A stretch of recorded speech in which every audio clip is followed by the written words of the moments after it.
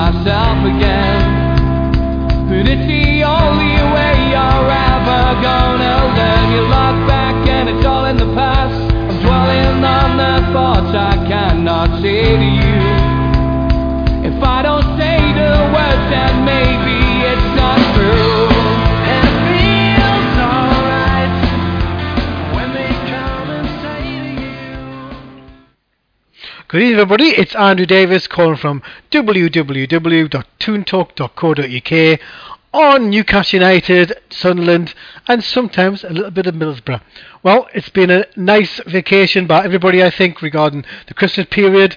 With regards to Newcastle United, well, it's been ups and downs. The Shelby ban has definitely affected Newcastle's team. We're not creating. Yes, we got a draw against Birmingham at the weekend, but it's been a bit of a kerfuffle all the way around. Here to discuss Newcastle United, the Shelby ban, the Rafa, the transfers that are not happening at the moment. It's Neil Mitchell calling all the way from Dubai. Good evening, Neil. How are you? Good evening, Andrew. Oh, is the show now sponsored by Dickinson's Pork Shops or something for your sausage fingers? The amount of times you've been pressing buttons, you didn't let us on because you hadn't switched the box on. Then you're going, oh, which button is it again? And there you're muttering away to yourself where you're pressing for the music. You're like a bloody donkey trying to touch type, aren't you? You're just bashing all the keys. Anyway. Have you finished? No, not yet. Happy New Year. Happy New Year, mate. How you doing? Not too bad, not too. Good to catch up with you over Christmas. It was nice, wasn't it? Aye. Them drinks, oh, my goodness, killed me the rest of the day then, you know. I was dead. Yeah, I couldn't drink afterwards, to be honest with you. It was terrible. Excellent, I ruined your New Year's Eve. Brilliant. Man. No, well, yes, here we are, ups and downs indeed. I thought on Boxing Day I was a bloody jinx coming back to that. And then Nottingham Forest picked it up again, and we've been up and down all the way, haven't we? Yeah, it's been very odd, isn't it? I think I'm quite puzzled as to why Shelby's absence makes that much difference, because sometimes you think, what's he actually doing in the game other than trying to make sure passes?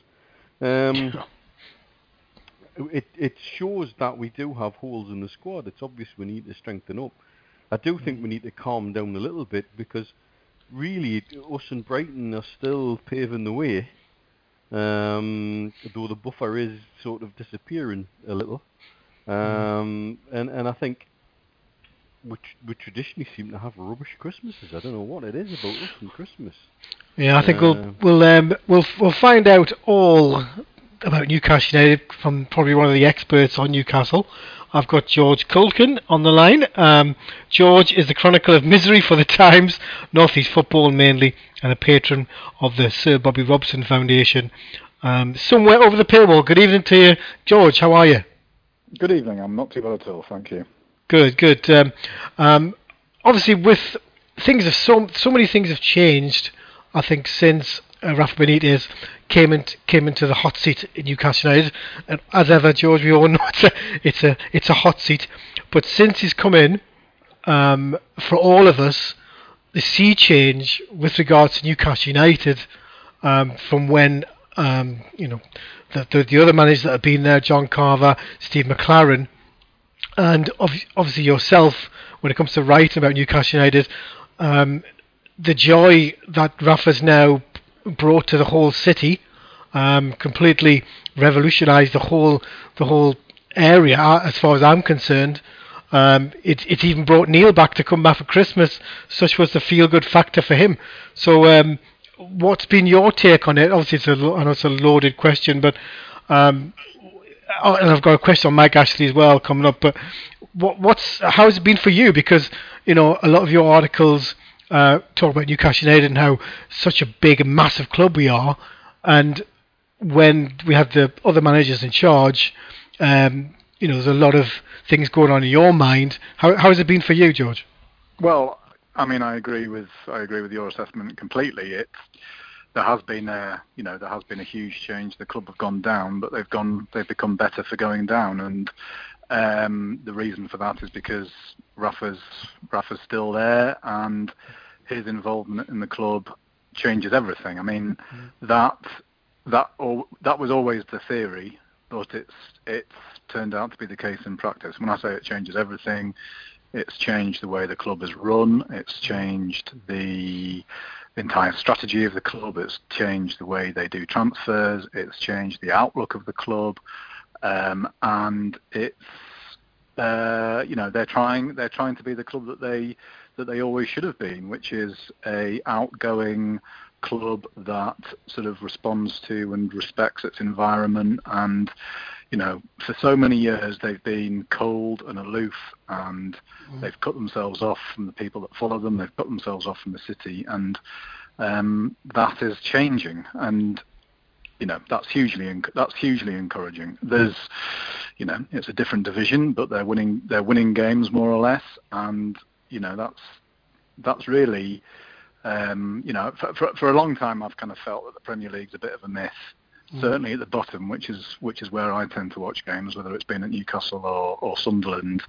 It's not fun and it's not particularly good, and there's a lot to be said for having the chance to flush things out and learn how to win a game, and that's what's happening. That doesn't mean that there aren't pressures and that there aren't dangers and that there aren't difficult moments facing the club, whether now when they've had a little dip in form, or in the summer, with which God willing they'll get to, having gone up. But I think people should feel encouraged, and it feels like a football club again. That's the thing you can say, and really it doesn't matter what division you're in. If it feels like a football club, that's what it's all about. Because it made Neil come back obviously at Christmas to watch a couple of games. Like for me personally, I don't know what Neil thinks, but it's awful to watch. Like the standard of football, and every week I find anyway in that league, I think it'll pick up now. It's getting a bit more heated at the top. But you say that, and I'm not sure. I'm not sure that I completely agree. I mean, the standard in the bottom half of the Premier League is pretty awful, and. What do you mean by standard? Do you mean seeing your team play Premier League teams and lose, or see them play Championship teams and win? And I know which, I'd prefer. And look, I don't go to away trips, but it's a chance to go to clubs and stadiums that people haven't been to for a while. Some people might not have been to them ever. It's different teams. It's fans coming to St James's Park who. Are desperate to come there, and it's just a different. It's just different. I mean, it is different, and we don't see as many top players as you might do in the Premier League, but I'm struggling to kind of think of occasions in the Premier League over the past 2 or 3 years as someone who watches Newcastle that I'd want to repeat in a hurry, and it's winning. Winning is contagious, just like losing is, and they become a losing football club. And now, touch wood, they're a winning football club again. Neil, Andrew, you talk about standards. You should try watching the Arabian Gulf League once in a while. That's interesting to say the least. Now, I think George has got a very valid point about the myth of the Premier League. Below the top 6 or 7 clubs, there's very, very little actual quality, really. And I think there isn't that much of a gulf between the top end of the Championship and the bottom end of the Premiership, and I'd rather be winning at the top end of the Championship than being thumped every week at the bottom of the Premiership. It's just, it is that refreshing change, that ability to clear out. It's harder for me as an expat fan now to see everything, but I remember the last time I went down, and as George quite rightly says, there was quite a few who discovered the joy of our football again, going to places we'd not been. Talk to some of the lads that I met back up with while I was back, about going to places like Bristol City and Cardiff, and standing on the terraces of Peterborough again, and all that kind of thing. And there's people discovering places like that again now, and that's good for the fan base too. Who could have thought so many good things could have come out of a relegation? Because I certainly never envisaged it whatsoever.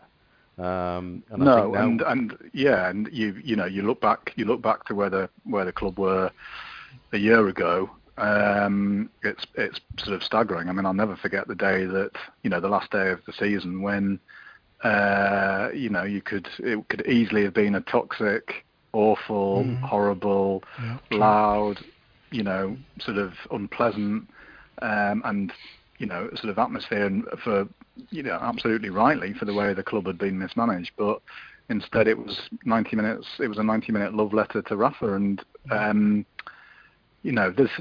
one of the things that really I find most sort of not moving, but almost moving, is that when he decided to join Newcastle, it was quite sort of old-fashioned reasons. For 2 or 3 seasons, probably longer, we've heard Steve McLaren, Carver, Pardew talk about how limited Newcastle could be in terms of ambition. We'd already heard the stuff about cups not being a priority, all that kind of stuff that came from the top of the club, and they would talk about how they couldn't compete, and they couldn't compete with Southampton, or they couldn't compete with Everton, or whatever. Now, I understood what they meant by that, and there was this horrible doctrine about Newcastle being the best club they could be pound for pound and all that kind of stuff. Well, yeah. Now, Rafa joined Newcastle because he saw the size of the stadium, he knew how many fans filled it, and he thought in terms of potential, and he thought in terms about potential and size and history, and that was what sort of turned him on about the challenge of Newcastle. And for me, that was a big deal, because suddenly you've got this this huge manager in terms of stature and prestige, who's won the European Cup, who's done everything that you can do in football more or less, wanting to come to Newcastle because he feels the size of the club. Now that is something that we've had drummed out of us, sort of in the northeast for a long time now, that we've been told that we can't compete with other clubs. And for me, it's that attitude, really. There's an attitude of possibility now. As I say, where the team are now, compared to where he would want to be, or where everybody wants to be, is a huge different distance, and there's a long, a lot of hard work that would have to be done. But finally, we've got somebody talking about potential again, and that, to me, is the most important sort of sea change of all. I think. Go ahead, Neil. Yeah. Do you think, George, this is what Mike Ashley wanted all along, to be able to put somebody in and just stand back and say, right, get on with it? Because they've purposely gone down a very, very different route, and I think they in some ways they thought they were being they were being different. They thought they were being kind of more clever than other clubs in terms of the transfer policy. It's I would argue that the transfer policy was one of the reasons why the club went down, in the sense that there was not enough concentration on team building, and however, that same policy was what enabled the club to make a hefty profit in the window in the summer, while spending a hell of a lot of money too. No, they had their policy when Alan Pardew got the job, or even before that. I remember speaking to Derek Lambias, who said, as far as Mike Ashley's concerned, the manager is just another employee at the football club, and probably not, and not the most important one. If they thought Graham Carr was the most important employee at the football club, if anybody, and that was what they did. The head coach was the head coach. He was supposed to be, he was supposed to coach the players that were given to him. Now, there were tensions when Alan Pardew was there. There have been tensions all along with that. They've ripped that up. I mean, I'm not saying that they won't look to sign good young players in the future, but they've ripped all that up. So I don't think this is part of any kind of grand plan at all. I think it's quite the opposite. I think it's more like a last throw of the dice. But having spoken to people at the top of the club, they are saying that if the worst was to happen, then Rafa left or whatever, that they would look to replicate what's happening now. They wouldn't go back to how things were. I mean, the only test of that is if it happens. But I think this is the way they're going to do things from now on. Do you think in some ways, therefore, Rafa has an inspirational effect up the tree within the club? That there's, the people, Ashley and has looked at that and thought, oh, I can see what is happening here. Well, I know it's difficult to read the mind of Mike Ashley, because God knows I tried for long enough and couldn't get anything. He hasn't met him, has he? Well, Rafa hasn't met him? Has he? met him at the end. He certainly met him at the end of last season when they went down. He did. Okay. But he's not. I mean, I think it's in some ways. I think it's pointless talking about Ashley in those terms because he's, doesn't go to games and he's not involved. And I'm sure we might talk about the loan that he's given the club again this week. But there's not. There is not a day-to-day involvement, and in some ways that's a good thing because when he's involved, there tends to be sort of bizarre decisions and worse. But certainly, I think Lee Charnley has felt the Rafa's impact, whether that's kind of emotionally or the impact it's had in the city and beyond, and I think has sort of shared in that, and I think realises that they need a manager who can do that, who can relate to supporters and who can relate to relate to the sort of the region, and all that stuff is more, that's not just window dressing. I've spent time with Rafa. He came down to the Freeman Hospital to meet Lady Elsie Robson for the Bobby Robson Foundation, and I was there for that. It was a very small, low-key event with no publicity, but he really wanted to find out about it and talk to Elsie and talk about Bobby and talk about what was going on in the hospital. It's not, he's someone that is embedding himself in the city, and I think we need that as a city, and we need that kind of validation from the people who live here and work here, and we respond to it, and in turn it sort of helps us to feel better about ourselves. And I think that is recognised at the top of the club that there's something important happening there, but it's been neglected. The interesting thing I found was, obviously, I think when Rafa took over, I was actually in Australia at the time when the game was going on. And I watched it at 11 o'clock at night over there, and I was obviously very upset they're going down. It was, you're right, George, like you said, when these situations happen, it's very toxic. Something really bad can happen, and I've never heard Newcastle fans, apart from when Kevin was there and so Bobby was there, and that's how good this guy. That's why Newcastle fans have hope. Like, I suppose, like you have hope. Like, it's just spread over so many areas of the club, and I think with Lee Charnley there, I've always thought this in my own mind, but I think if Lee Charnley, if we were not able to get Rafa Benitez to come in, God, it doesn't bear thinking about it, I think, but I think he would have probably left, because obviously there's a lot of, I think for him it was a make or break time for Lee. I think he'd be in the club for 20 odd years, or probably more than that, but I think him managing to speak to Rafa and say, right, this is what we're going to do, was hugely important in that. Wouldn't you think, George?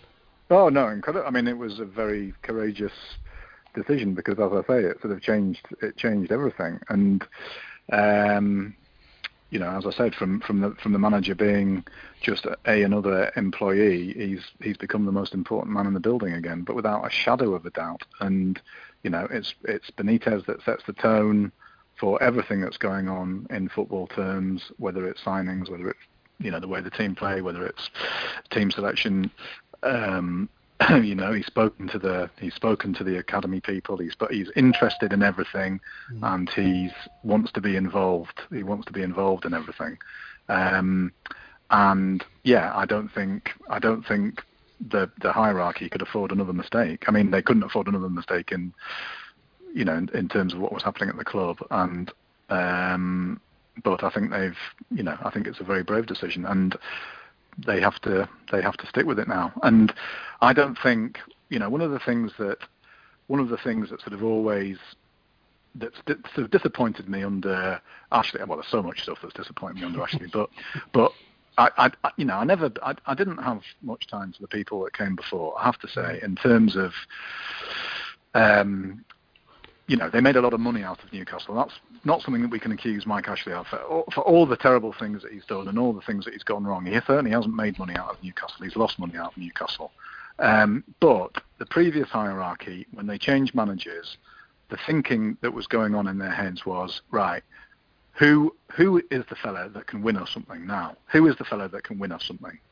And So they went from Keegan to Dalglish to Hullet to Bobby, and that was the thinking. Okay, well, this person can finally win us something. Now, with the best will in the world, when you're going from Chris Hughton to Alan Pardew to, Carver to Steve McLaren, that's not that stopped being anything to do with the way the club was being run and built. Benitez is a guy that wants to win stuff. He wants to win trophies. And, I'm not for a moment saying that he's going to do that at Newcastle. I gave up that dream 20 years ago, and life becomes a lot more sort of straightforward. If you say to yourself, that's never going to happen in my lifetime, forget it. But that's what I want. That's what you want at the top of the club, someone with the ambition to challenge the people who run the club. Keegan did it all the time. Keegan challenged the people that ran the club. He challenged the Halls and the Shepherds, whether it was about, he walked out of the club not long after saving them from relegation, because he said it wasn't how it was in the brochure, and he was persuaded to come back. Well, you want that creative tension. Now, before Rafa, they wanted somebody who would say yes and do what he was told, and this fella changes it. This fella changes all of that. Yeah. Sorry, I was in and out there. The dodgy bloody connection getting hold of it. Yeah. Actually, I was going to ask you, George. The one thing that's me and Neil haven't talked about this yet, but the one thing that surprised me, George, is this £30 million loan. Now, I'm not a guy in the wall. I'm not into Wall Street. I'm not into anything like that. But I, for the life of me, can't understand that. Can you let us understand it a little bit? I mean, so the first thing to say is no. I don't have the details. I don't have the details of exactly why this has happened. But the latest round of figures will be released within the next week or the next few days. Okay. So we'll find out. We'll find out more about that quite soon. But to say it's nothing to do with the transfer window, and it's to do with the general running of the football club. Now, I recall back in the summer that there was talk about whether Newcastle would get an overdraft again and how they would do things like that. Now, if this is a case of getting an interest-free loan as opposed to a blank overdraft, then it makes sense. Relegation, there are parachute payments, but Newcastle's income has been, has obviously been severely hit by going down, and it's important to remember that they haven't cut costs. This isn't a club that has cut costs after going down. Now, partly that's to do with the fact that there wasn't a lot of fat left there to trim after coming back up again. It's been a very tight ship, in terms of staff and in terms of personnel and all that kind of stuff. But players haven't received wage cuts, and they've gone all out really to go back up again. So it stands to reason that there would be, that there might be a shortfall to make up if it's just for one season in the Championship. So I presume that's what it's about. I don't think there's anything sinister there. And Ashley, for good or bad, has said at the end of not last season, but the season before, that he wasn't going anywhere for the foreseeable future. So, I think it's just to sort of assist with the day-to-day running of the club. Yeah. Well, that's my understanding of it. It's there to absorb the blow of the financial implications of relegation in one way, form, or another. You have to remember to write the many levels of ignorance that you see in places like Twitter from fans of other clubs. The parachute payments don't kick in till next year. It's next year the parachute payments. So we've not had a penny of parachute payments or anything like that. And if we've not cut any costs, as George quite rightly says, then there will be shortfall in places. And therefore, that's all that loan's there to do, is to balance the shortfall and the impact of relegation. I don't think there's anything worrying or sinister or looking to use anything in the transfer window. In terms of transfer window, I think there is a budget there. I think it will be spent and used wisely, because as we all know, January is a funny window to do business in. So I don't think there's anything more or less than that to that loan. With accounts due out and with figures looming, it'll probably become more patent exactly what that's there for once that happens. the one thing I'm going to talk about, obviously the transfer window, George. The worry, obviously, I think Newcastle fans are even though we're in the top 2 of the league, for God's sake, but the fact that we seem to be without John Joe Shelvey, who fair enough, he's proved me wrong over the last couple of weeks, but obviously the issue with the racism charge, and obviously the results of that came in. They believed somebody else over him, more players from the other team. So fair enough, he got done. The interesting thing I found is in this day of social media, is I expected maybe because it's Newcastle, you never quite know which way it's going to go. But I did expect them to immediately, when the window opened, and obviously with the transfer window it's quite turbulent as well. I did expect them to bring in a couple of players straight away. Especially with players going out on the African League now that the tournament's taking place, George. The players are being linked with.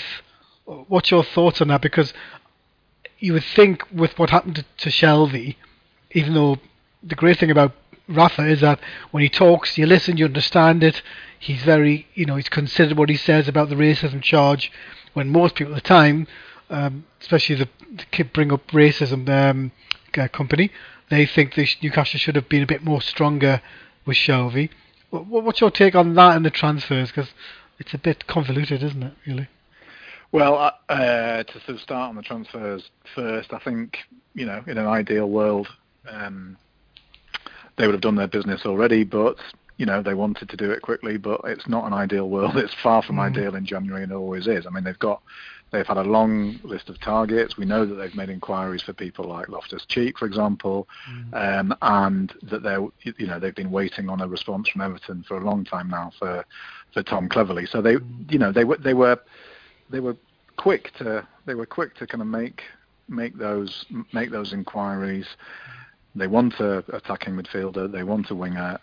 Those are the positions that they've really sort of identified. It's just far from ideal though. So they're waiting on people, and it's often you're waiting. So in the case of Everton, they're waiting not only for Everton to decide, but also for Everton to get replacement in, and it's not straightforward. So they will do business, and they'll be stronger at the end of the window than they are now. But it's not as easy as anybody would. It's not as easy as anybody would like. Alan Judge was somebody. At Brentford was somebody that they came very close to getting in the summer. Of course, he was injured. He's not. They kind of waited for him for quite a long time. I don't know if he's actually now played a game, but he certainly hadn't as a few weeks ago. So they've had to move on from people like that, and it's just not easy. In terms of Shelvey, I'm not going to, his case has been decided by the FA, and I think that's probably fair enough. He is. I mean, I would say he's the best player in the division, or he would be the best player in the division if he had a bit more sense. And by sense, I mean football intelligence. Not being wound up, not being, having discipline as part of being a good player. And I don't think I'm not sure he's disciplined enough either, sort of on the pitch or, as a fella, but. Of course, they've missed him because he can dictate play, and when he's, I'm sort of similar to what you said before. I looked at him in the Premier League a lot, and he wanted to play Hollywood passes all the time, and when it didn't come off, it would look awful. But at this level, he makes a difference, and they've definitely missed him, but. I'm not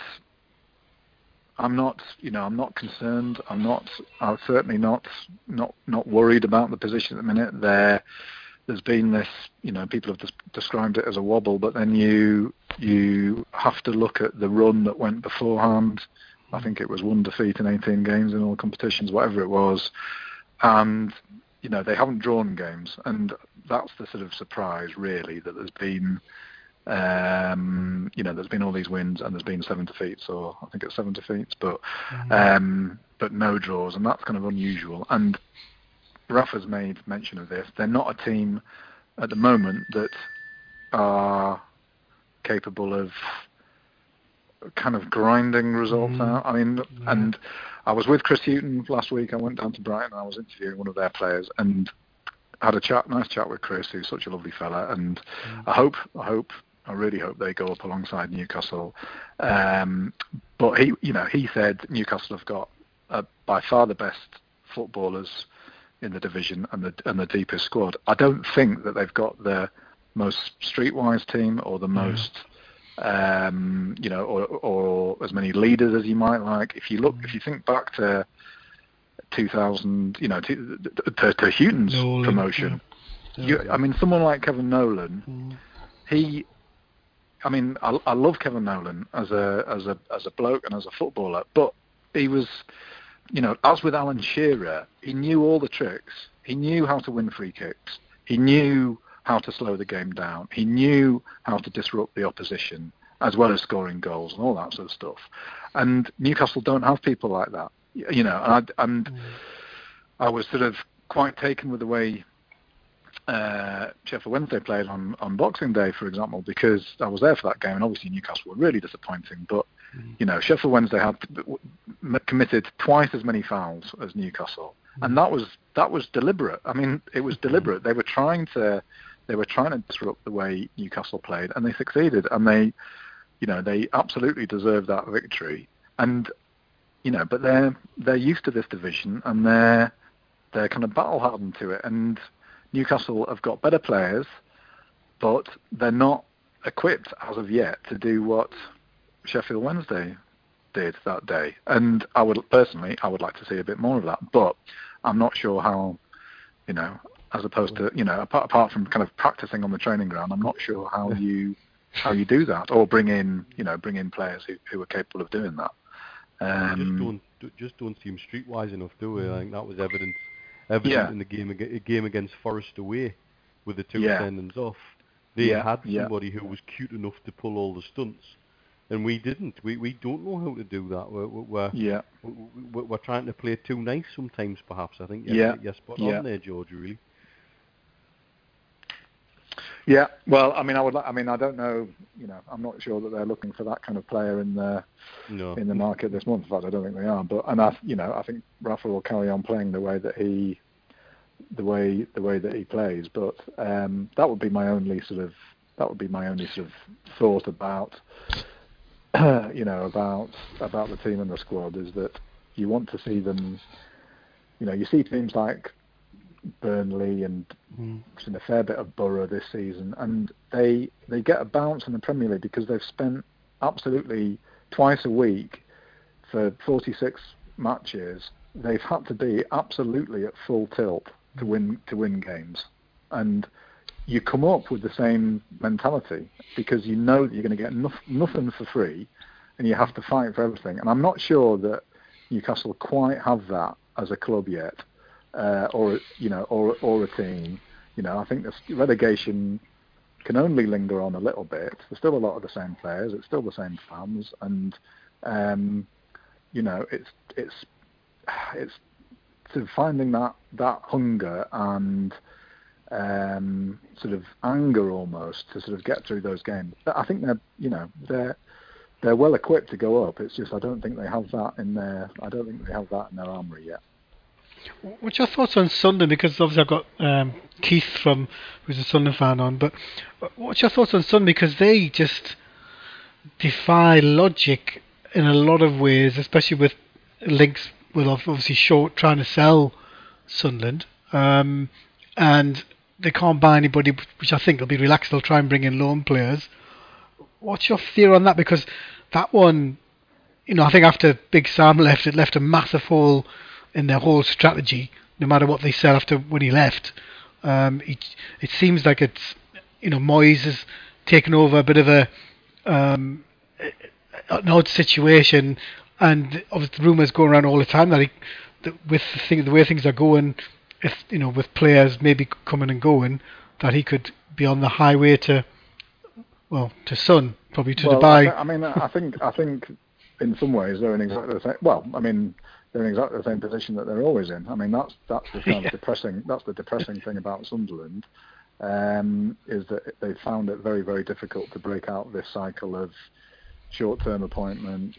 Bringing in players who the next manager doesn't either rate or want or aren't good enough, and they're constantly relying on the same players who are, good enough to keep them up, but not good enough for much else. And the real sort of disappointment of the Allardyce thing was they had a very good January window last season, and it felt like there was something to build on.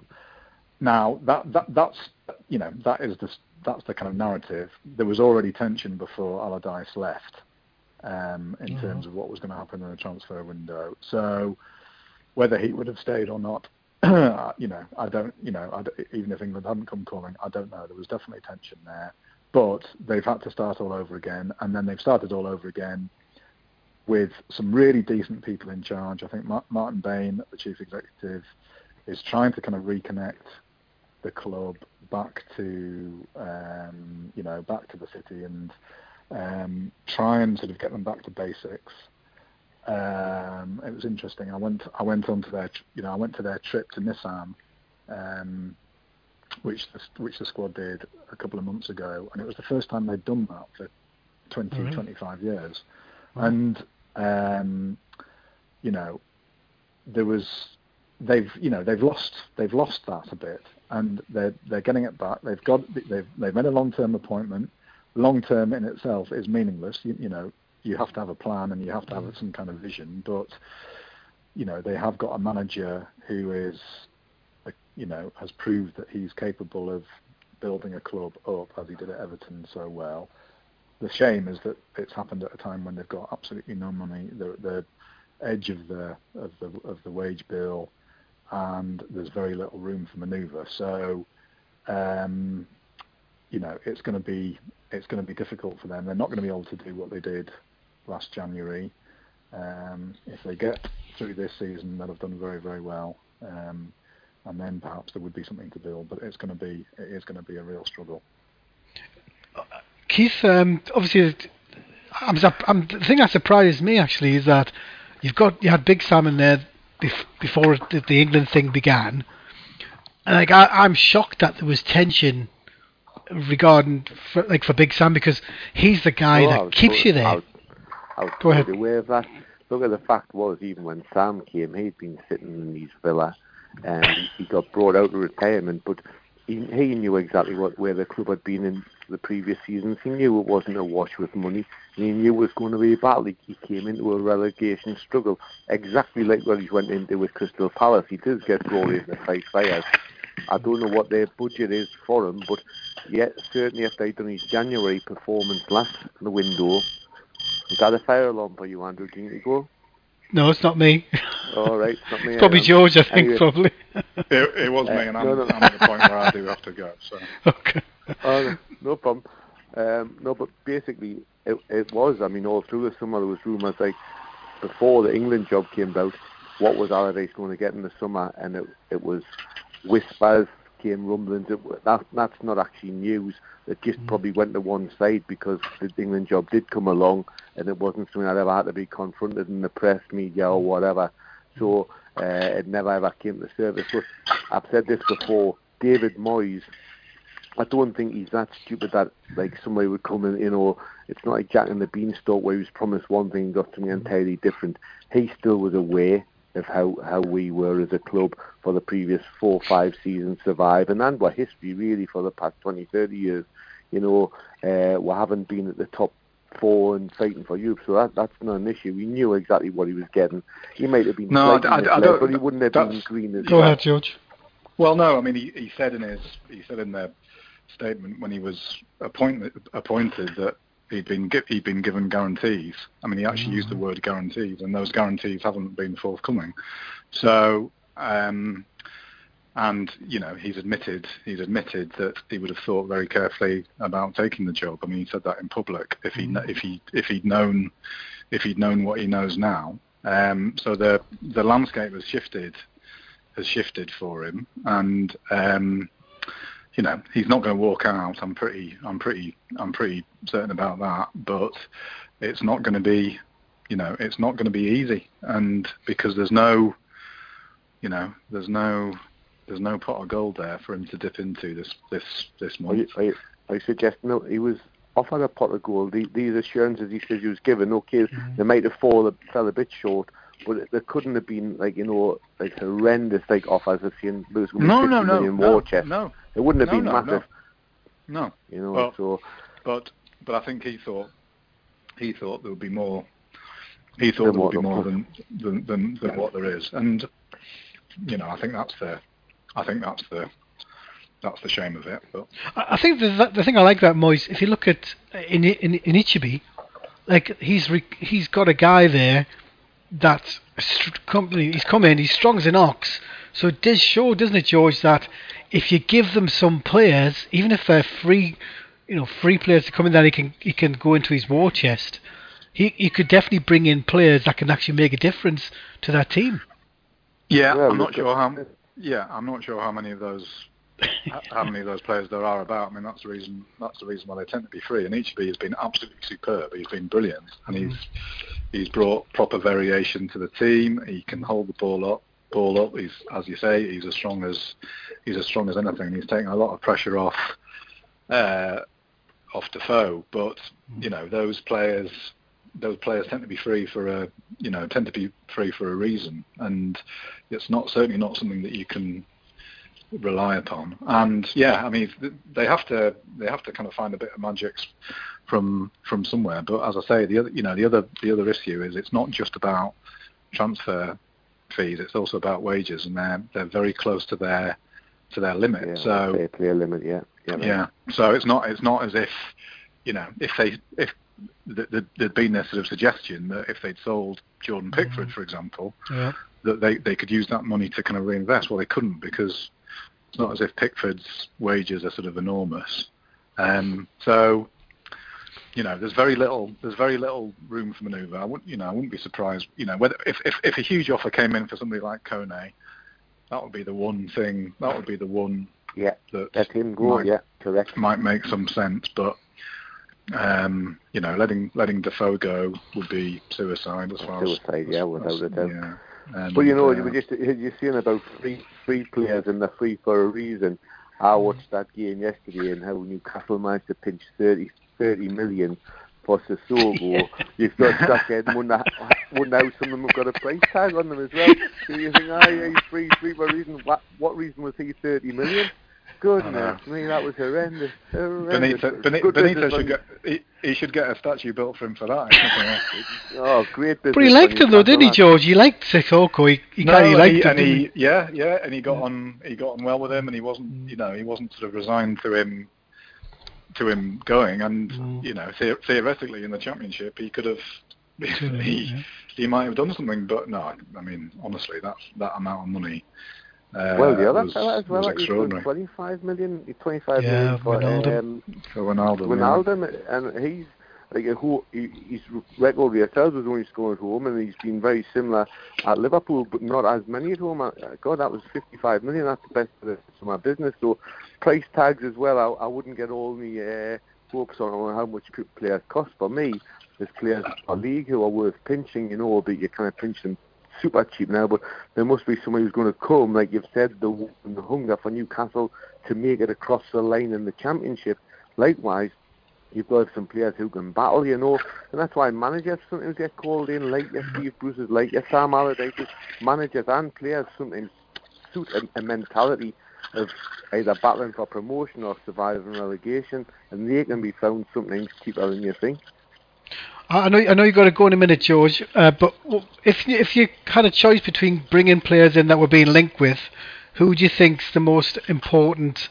Well, I think we need 2 or 3. But who would you like to see? Because I heard obviously they've been linked with this guy from Fulham, who I've never heard in my life. But who would you think Newcastle is when it comes to midfield to bring in right now? That's a good question. That's not really something I've kind of thought about in those terms about who I would bring in. I mean, I would want to try and bring in a bit of variation. I mean, another wing.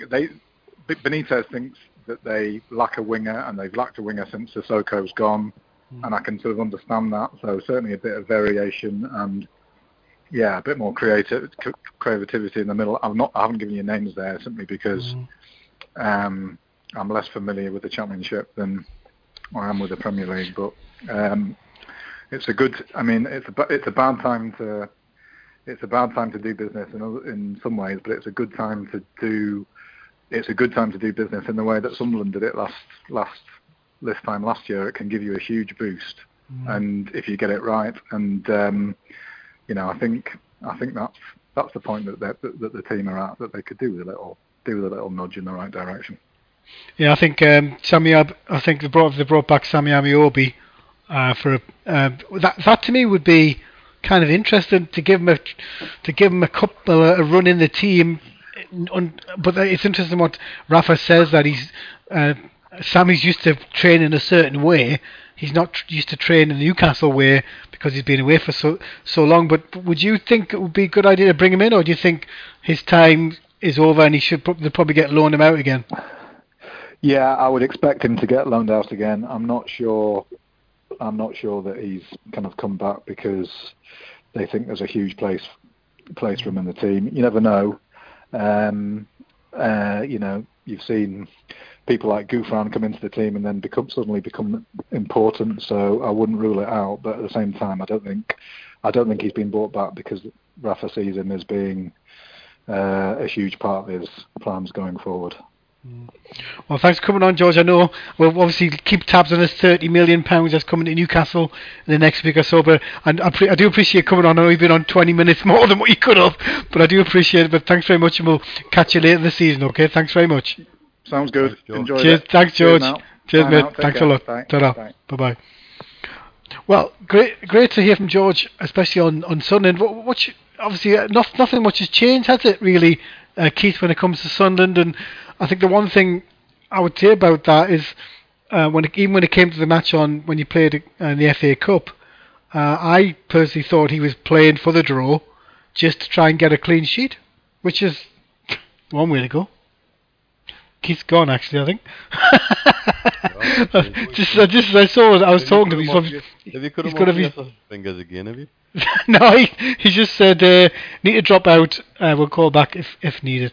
Well, he's always gone on about his team and about Moyes, and I think Sunderland are low on themselves, aren't they? But interesting chat on George, isn't it? Especially with the 30 million about to drop, and obviously the club's been changed from back to front completely with what's been going on with the clubs. If you want to hear the definitive word on football in the northeast of England, George is the go-to guy.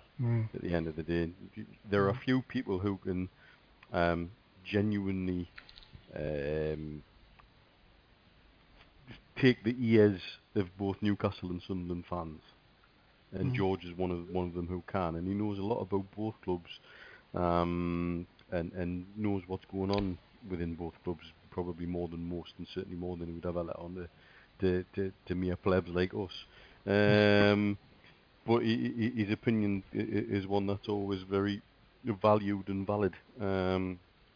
Interesting what he says about his take on the Moyes situation at Sunderland, where it's quite clear that he said he was given guarantees, and those guarantees seem to be written on rice paper, aren't they? It's sad though, you've got a club in Sunderland doing what we've been doing for the last few years and piddling around the bottom end of the table the way they have, and us, okay, at the top end of the division, but we're at the top end of the division below, and both would deserve better. We could sit and say this week in, week out, but it's very true. And yet here we all are turning out. Apart from it seemed like it come as a pink seat day at Sunderland at the weekend, but I don't know if that was if that picked up from the pictures I saw pre-match. It's all a bit of a shambles, and a funny weekend as well. FA Cup third round weekend, I used to get quite excited. I felt nothing. I used to get quite wound up at hearing the words Ronnie and Radford put together repeatedly, and having my absolute eyes taken out every year. But this year, you're right. I I was asked what would spice up FA Cup third round weekend, and I suggested landmines. I mean, it really has that sort of lackluster, and I don't know what we can do about it, because we didn't exactly put out the first full strength of 11, in spite of the change in ethos in the club, and certainly not openly saying that the league's the most important thing and we're going to not try in the cups, because that's effectively what they said for a number of years. We didn't exactly put a first strength 11 out either, and I understand, I get rest and I get rotation and all of that. Actually, the Lee Johnson, who's on the line now, he was there at the weekend. He saw the team change around significantly. Lee, good evening. Tell me what you thought about it. Well, it was to be expected. I thought he would make changes. Then the deal we've got a bit. Well, I would say we've got a lot of numbers, reasonably strong squad. So some of the alternative lads were always going to play. I didn't have any problem with it. I must admit, I think both me and Neil expected changes, because you've got a lot of lads now who have gone away on international duty with their team. So I knew there'd be changes. I was pleased to see Teote back in the team, because if anybody, a fully fit, committed, determined Teote, would be able to run around and get a lot of things that Shelby doesn't do. And obviously, you feel sorry for the players that do come in, because obviously they're ring rusty. The only thing they've been doing is training. You can't play the way that you at a level you expect to, and then it was interesting what Rafa said at the end. He brought players on for their legs, which is totally understandable. But I think it was such a nondescript game. Like, to me, it just looked like it was Peter and Honor. Like, I think it must be awful to watch. Was it, Lee? It sounded bad. It didn't sound the best game, but I was happy with the results. I mean, then the day was still in the route. We're still in the fourth round draw. Both teams didn't play their best 11s. It seems to be the way of things with most teams in the third round these days, Premier League and Championship. But the way we've treated the cup in the last few years, the last 5, 6, 7 years, I'm chuffed as out. We're still in the draw, and obviously getting drawn out against somebody. I think 7 o'clock it is. I'm delighted we're still in the draw, to be honest. We've got a home tie now. Winnable. Get them out, then see we'll get in the next round. So I've got no problem with Rafa trying alternative players and things like that. At the end of the day, we've got a large squad. Our squad's been tested at this particular moment in time, as you've just touched on, with the lads going away. Everyone's not necessarily happy with the form again. I think there's been a massive overreaction. So no, it was a positive result as far as I'm concerned. I would have took that before the game. Actually, the interesting thing, wasn't it, Neil, that the fact that we haven't replaced Shelby, and obviously, we probably both know Colback's come back in the team, and I don't like a lot of people. The thing I like about Colback is he runs around, but he hasn't got any dining. He hasn't got any diners, and he obviously creates fouls as well, which can affect the team. But that's the thing that George touched on and Neil have touched on, is the fact that there's no street smarts in that team. At least with Nolan, Barton back in the day when we were, playing very, very well and surprising people, we haven't got leaders in that team, and that's probably the one thing that worries people. That I don't know. I think it's 6 points. The third place team are now getting quite close to us. It's a worry. Obviously, Shelby's going to be back in a couple of games, but there has to be some kind of backup or to take over from Shelby if there's going to be midfield changes to come, Lee. I think that's why we're in for Tom Cleverley, to be honest with you. Somebody who's a bit forward-thinking, good at going forward. I personally got no problem with the likes of Jack Colback. I mean, I think Colback is a better player alongside somebody who's obviously an attacking midfielder. Colback's main job is to hassle and harry and try and get the ball back for us. But I suppose him and Hayden were kind of too much alike. It doesn't kind of work. It's like playing really two defensive midfielders. You don't need to do that. But I don't think we've got kind of any other options apart from Shelby. If Shelby's not on the side, we lack that impetus going forward, which we've obviously seen. I'm disappointed that we haven't picked up points. I'll have to tell you, I mean, I was at Blackburn on Monday, and how we lost that game, I will never know. Obviously, a lot of the reaction came from the Blackburn result, but I was there. We were literally in totally control for 90 minutes, mind. Total control. Newcastle had scored early doors. We would have won that game 3-4, 5-0. I'm telling you now. We were so much in control. And when the second goal gets disallowed, when the free kick went against us, I turned to me brother-in-law, right, said, right, I'm up for a piss, they're going to score here. And I walked downstairs and all I heard was, get in! And I was like, that was textbook. It was just textbook. It was one of those games we could have played until midnight and we would have lost. We wouldn't have scored. We'd have lost that game. It was one of them games you go to and you get that feeling when it gets to 60, 70 minutes, this isn't going to be our day. And like I said, to go downstairs straight away when Blackburn got that free kick, I just had a bad feeling it was going in the net. So personally, from the personal point of view, I just think it was a massive, massive overreaction to that particular game, especially because Newcastle had 25 shots. Yes, there was only 6 or 7 on target, but Jesus Christ, honestly, we peppered their goal. The goalkeeper got man of the match. They got man of the match for a reason. We've hit a bit of a blip at this moment in time, but has other teams hit blips yet this season? Probably not. Brighton haven't really hit a blip, but currently we're sitting in one of the 2 places we currently want to be in. And if you think back to the start of the season when we lost those first 2 games, when it was all doom and gloom, oh, we're not going to do this, I think we've done particularly well. You've got to bear in mind there were 6 or 7 new players brought into the club. So again, they've all settled in well. I've still got massive faith in the manager. We are currently sitting where we want to be. I don't care if we go up on first or second, but as long as we go up. And if we do go up, that's where the manager will come into his own, back somewhere where he's more comfortable. But to be honest with you, he's doing a stellar job in the league that he's in. Everyone expected us to go up. Everyone was looking to write us off, and I just think there's been a little bit of an overreaction. I think the fans need to stick with it. You know, this guy's 7 to 8 months now into a long-term project, trying to, it wasn't just about the first team, it was about rebuilding the club. I mean, Jesus Christ, there was neglect all over the club, and these are things that need to be, these things are going to take time to sort out. It wasn't just about the first team. All the teams down from the first team are losing, and he's put a winning mentality back in the club as far as I'm concerned. So I'm just trying to keep it on a level. We are currently second, and we are currently in one of the positions we want to be come May. And do I believe we're capable of putting together unbeaten runs, going 9, 10, maybe games unbeaten again? Yeah, I bloody do think we are. What do you think, Neil? Well, you've been back. You would know. You've seen it up front and personal. Yeah, I mean, I think from what I've seen of the Blackburn game, what I've heard of the Blackburn game, we give them a right royal pace. And I think we need 3 things for me.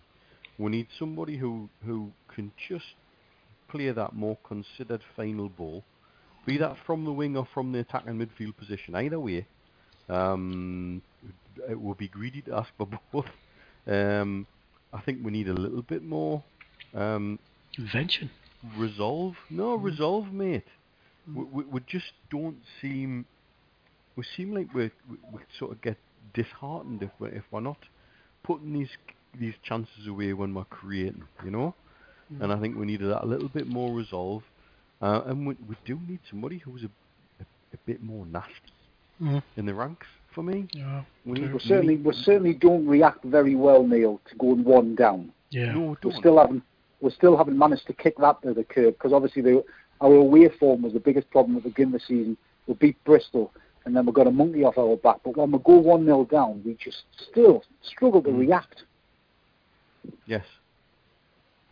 I think it's hard. It's like you watch them and think, well, that's why I can understand we're being linked with Cleverly Lee and Neil and obviously a few more players. The problem is that when you go to the Premier League, a lot of these players are thinking, oh, I wouldn't mind going to Newcastle, but there's other teams in trouble, and they want to stay in the Premier League. I think that's the reason why all of these bids that George said Newcastle have put in, they're waiting to hear back from the team, because the agents are talking to their players saying, well, if you're going to leave, mate, I can get you a Premier League team. And that's the problem, isn't it? This window is far too long. I would rather it was a 2-week window and we get on with it and all the craziness happens in those 2 weeks. Like this is like a month, isn't it?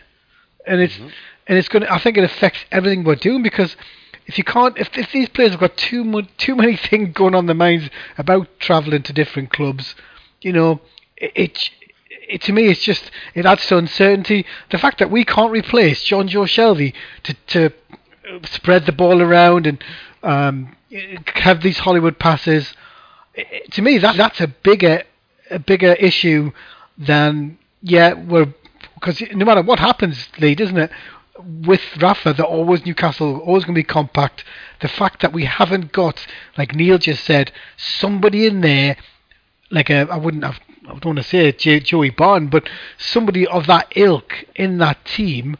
And the one thing that interests me on Saturday, the unfortunate thing was Mitrovic going off, because them two up front, like that to me, when I saw that, I actually started getting a little bit excited. I thought, well, if we're gonna go that route, get the guys out wide, get it in there, go after him a little bit. But then he's injured within a couple of minutes. It's like, you know. Well, that was certainly a change in his thinking. I was quite happy thinking, you know, he's gone 4-4-2 today. You know, get the ball out wide, get some balls in the box, get them attacked, and maybe when we lost Shelby, you know, that could have been a way to go. Mitrovic or Gale, or Mitrovic and Murphy and Gale. Maybe you could have had the two wide lads playing, Astu and Richie, and maybe sort of like try to break teams down that way. But he hasn't went that way. He didn't go that way for one reason or another. I just think that he likes to play a certain way. I think definitely he's probably in the market. I think the key position that he is actually looking at is definitely a number 10. But whether that kind of player would become available in this market is another matter. I don't actually see him doing any permanent deals unless he believes those players will be able to step up next season, because, you know, like I said, we're currently sitting in a position where we are going to go up this season, and I really do think we will. I can't see him signing any more squad players. I think Cleverley would probably be a clever bit of business on loan, because at the end of the day, he's a forward-thinking player. He scores a goal, he's forward-thinking. Is he as good as Shelby? Maybe not. Is he better than what we've got going forward from midfield? Yes, he is. So that would be an improvement on the squad. So, as you've said, it's a bit of a pin in the arse window, but I do think we might use the loan market more than we'd look at the permanent signings. Like I said, I only see us signing footballers that'll take us forward. You know, we'll not sign squad players. We'll not sign maybe the likes of Grant Hanley. We'll not sign the likes of Daryl Murphy. You know, they were brought in to boost to the squad just in case we had problems, and I don't see us doing those kind of deals. I did like Neil. I did like seeing Murphy in there scoring that goal. I think he'll become I don't think he'll be out for very long. Over the next few weeks, could have an important role, and I think that's when you'll see why he was brought in. It's as simple as that. And I think Lee's spot on. I think we'll use the loan market. I think you take somebody like Cleverley, who the last time he was in the Championship, he was Watford's player of the season. He scored 11 goals in 33 games. He got them promoted. He knows the division. And he can obviously play in the division. But is he then going to hang around in our squad in the Premier League when we've got to go up a level again? And I don't think that's the case. And I think that's why we'll use the loan market. We're going to bring people in who are going to do a job for us, and then we'll say thank you very much. We're going further than this, without sounding, arrogant or dismissive of players. But I mean that's the way it is. I can't see us wanting to be lumbered with a very overly burdened squad full of players that other teams don't want. This sounds familiar, doesn't it? Yeah. And so we basically we're not going right back now. there. We need to use and abuse and get out. Yeah, exactly. Yeah. All right. And make no bones about it. We've got to be that ruthless about it. It's like when Man United used to send. It's like when Man United sent us that kid. What was that kid called? When Ferguson wanted him to play, I forgot his bloody name. Rossi, yeah. Rossi, yeah. You know, we do the same. Use Cleverley. Use his talent. Use his talent in the Championship where he's probably going to be a class above. You know, use him to get out of this league if he's available. He's one of the. He would be one of the better forward-thinking midfielders in there. Use him. Get out of the league. We've got to get out of this division by any means possible. Goodbye, crew. And this, we've seen fine examples of why we need to. It's like quicksand. The more you struggle, the further you get sucked in. If you look at teams below it, and teams who've been in here in this division a while, and Brighton's one of them, mind. And I still say they're due a wobble. And their squad still isn't deep enough to cope with injuries and suspensions. They've been bloody lucky on that front. It hasn't been tested once yet. They lose 2 or 3 of their names. That's not the same team. And so we've got to look at it this way. And we don't want to be stuck like Leeds, like Nottingham Forest, like Sheffield Wednesday, like a host of other clubs that, in not so long ago, you would say were solid Premier League clubs. Because once you get stuck in this division, it's bloody hard to shift the balance to get out. And so getting out at the first attempt's the best way to do it, and we've got to do it by any means possible. And if that means taking players who are a step up from this league, from the Premiership, on loan, we've got to be not too proud to accept that that's what we've got to do. And we've also got to be not too stupid as to take them permanently and return them when job is done and say, do you know what, if they weren't good enough in the Premier League for you, they're not good enough in the Premier League for us either. Absolutely. And that might be what's holding up various loans deals. Because some of these clubs may be insisting you get promoted, you buy. You don't know how these loan deals work, and therefore what might be holding them up is there may be clauses in there that our club just don't want to agree to. They'll just turn around and say, no thanks. I mean, honestly, it isn't as easy getting a transfer deal done anymore. And you talk to anybody in football, even over here, you talk to the guys over here who are involved with the transfers. Getting some of these transfers done are not easy. You look at take Al Ahly, and I know that they got Guyan. And Guyan was actually in the boardroom at Reading, ready to sign a contract, when they pulled him out of that boardroom with a telephone call, told him to make his excuses, and he was on a plane back to the Emirates the same day. That's how late some of these things change. Is that the player can be there ready to put his name on the dotted line, and his phone goes and he answers it, and it's somebody saying, do you want to come and play here? I'll give you this amount. Absolutely.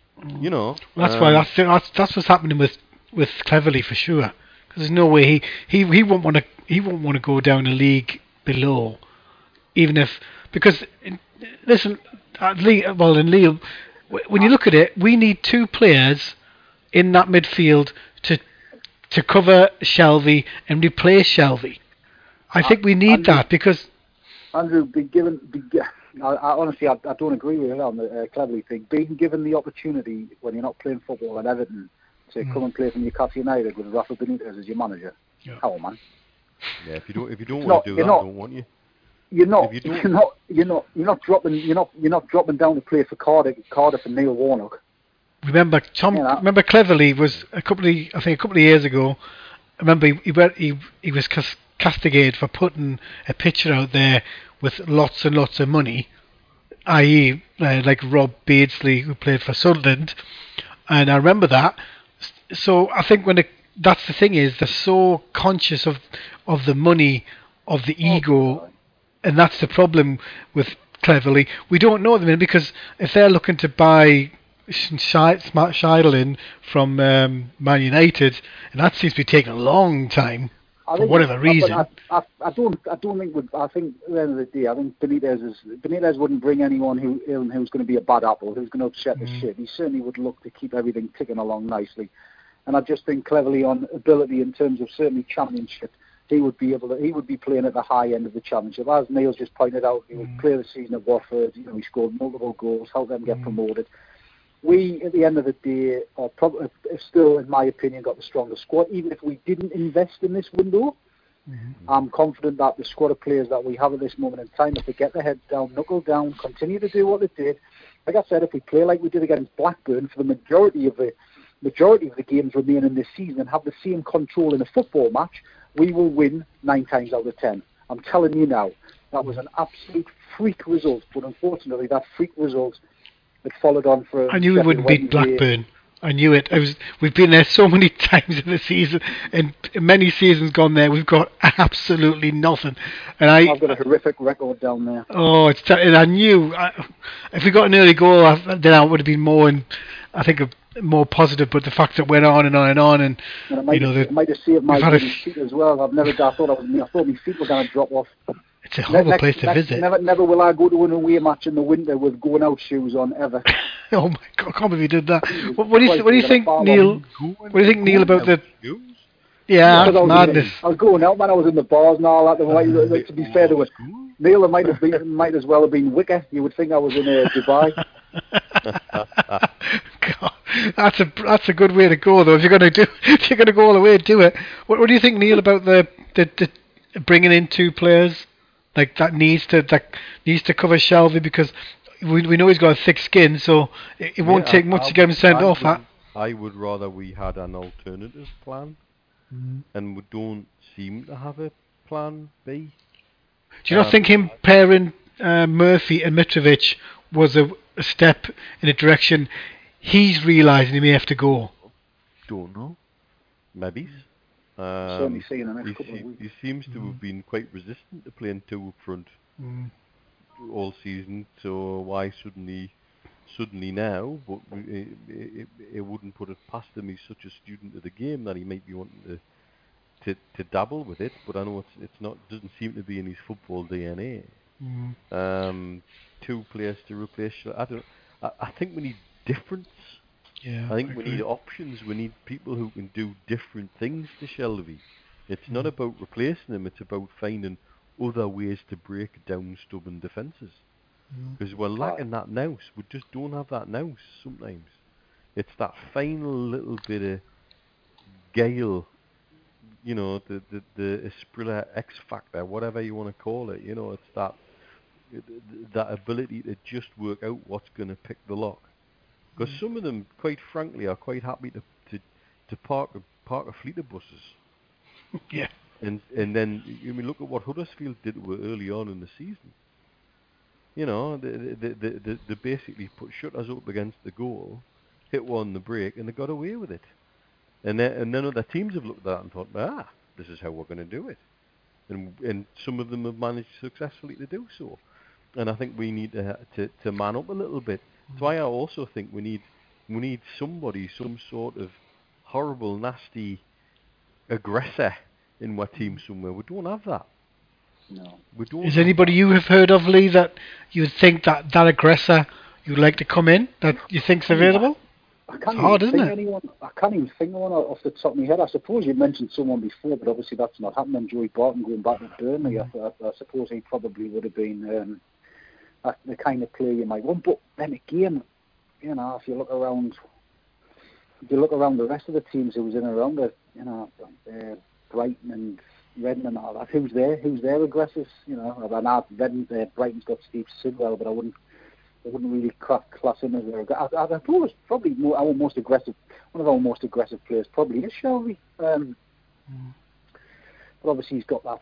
Shelvey's got a little bit something else in his locker. But then again, I think back to the start of the season when we started to win a few football matches, Shelvey wasn't playing particularly well. He was being bored idle until Rafa got him on point.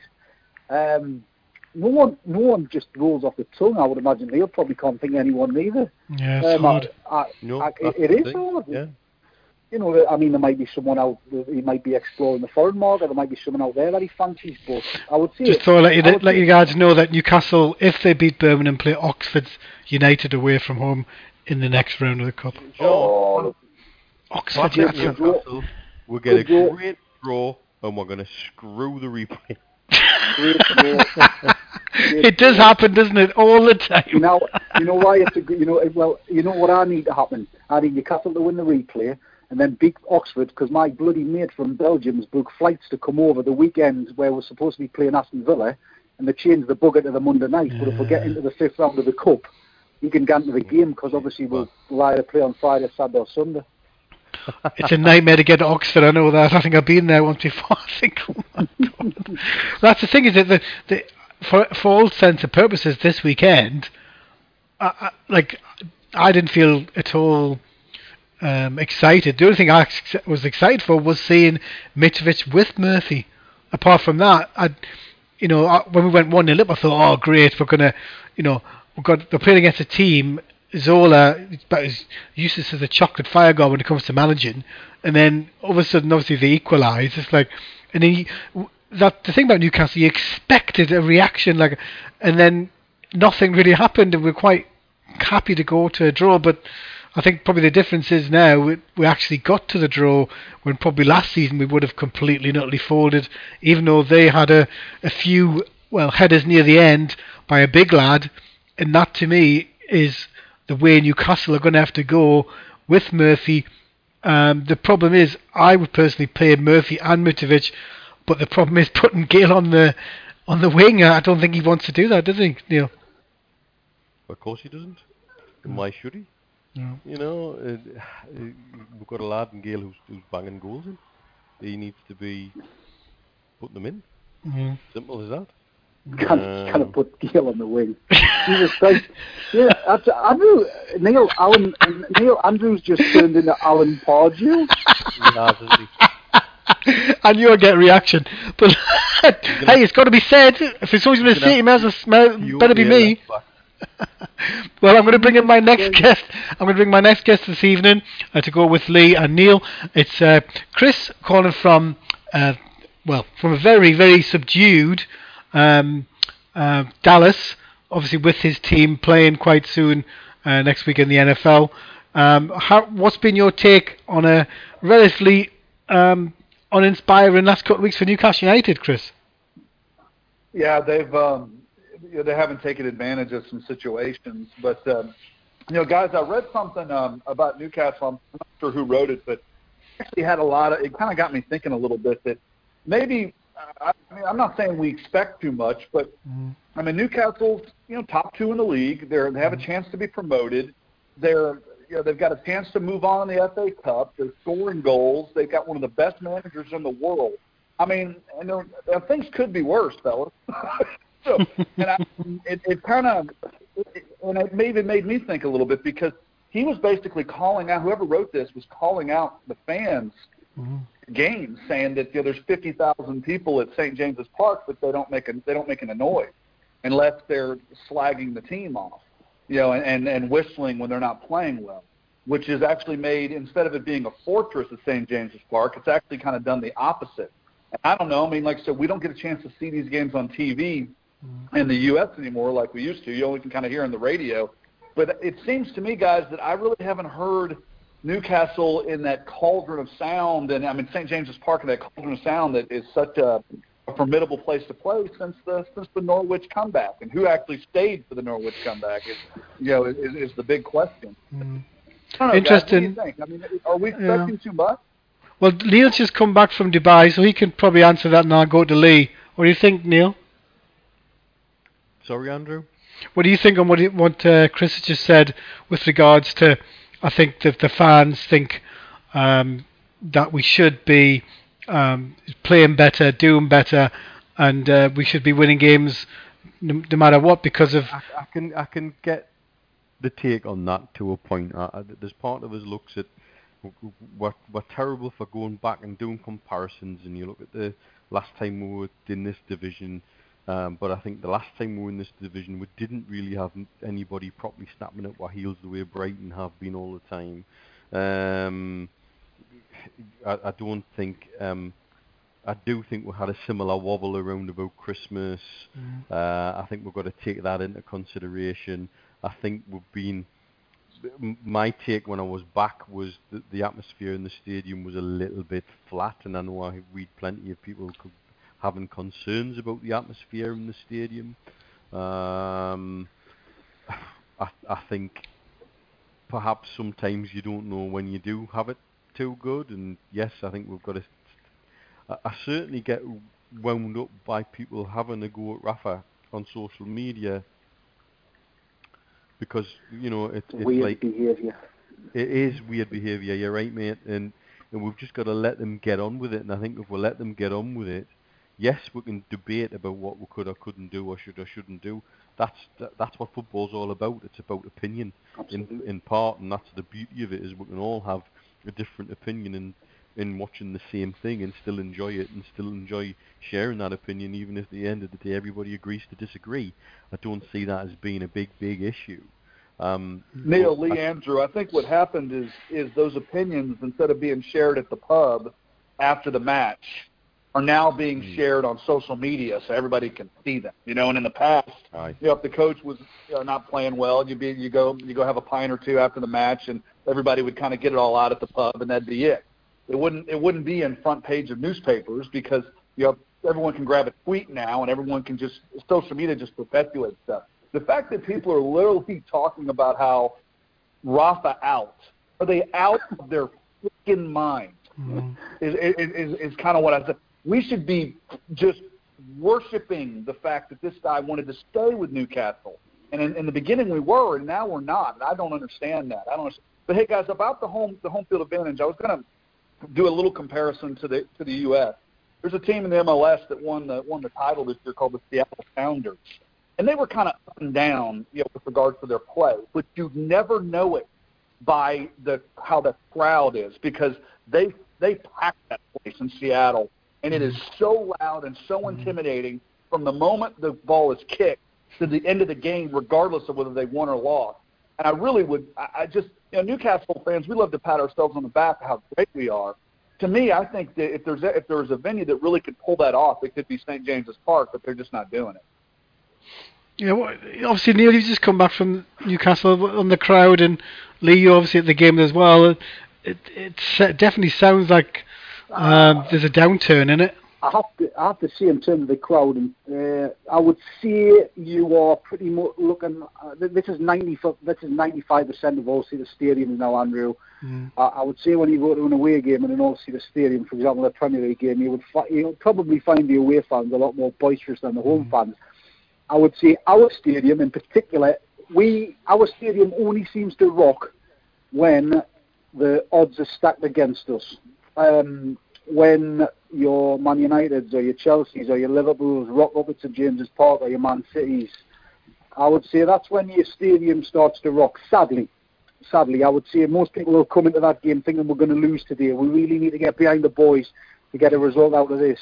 Whereas in the Championship, going back to the early season after we beat QPR 6-0 away, I was walking up to the ground that was the day we played Wolves, and I'm walking up to the ground and I'm hearing people predict 5, 6, 7s, 8s, 9s, 10s.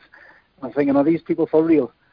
And that's the mentality of people that are going into the ground, which again, I can understand that, yes, we're going to win today. We're better than these. Of course, we're better than most teams in the Championship, but there's got to be a degree of decorum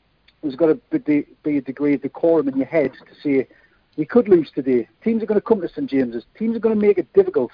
If we go 1-0 down at home, have the fans got anything in them where they're going to get behind instead of straight away just maybe targeting a player? Dummett, he's not good enough, blah, blah, blah. Colback, he's not good enough. And that's what sadly happens when we go 1-0 down. There's always somebody there to be picked on. It's not a case like, come on, let's pick the lads up by the scruff of the neck. They might need a little bit of help here. When we went 9 games unbeaten, when we went 1-0 down to Blackburn, there was no reaction in the stands.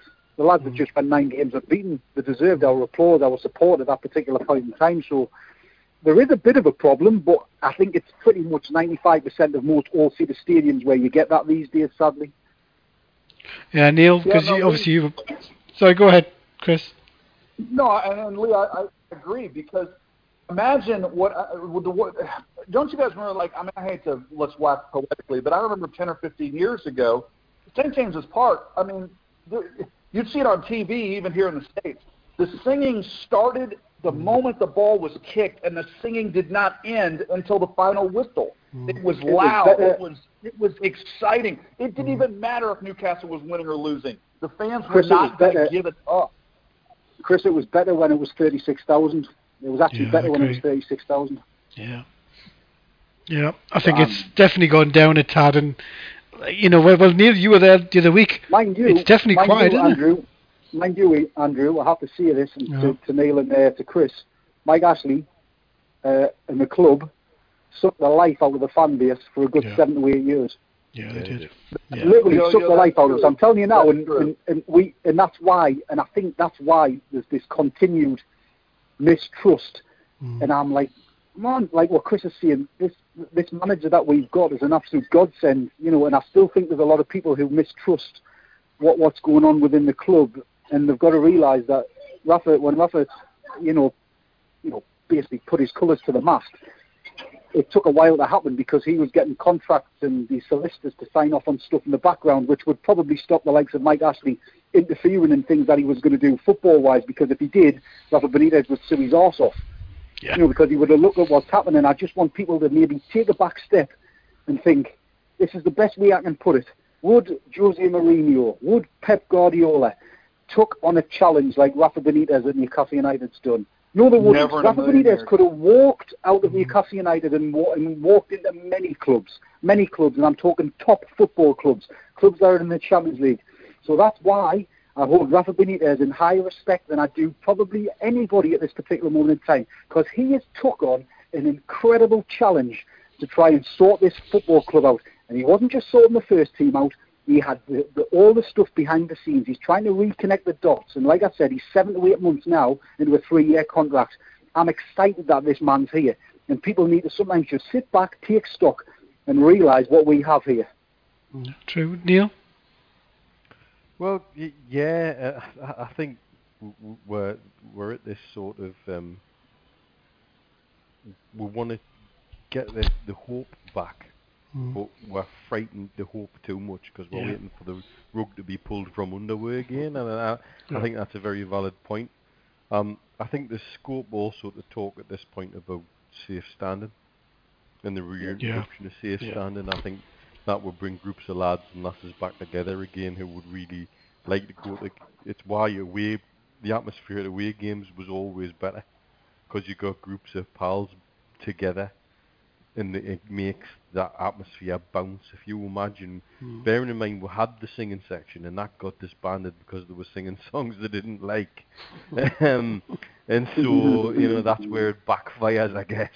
But I think if we had something like that brought into the mix, and I'm glad people are starting to talk sensibly about it again, because I think that will bring atmosphere back to many grounds where there's a little bit of a dead lull, where if you could create an area of safe standing where those who want to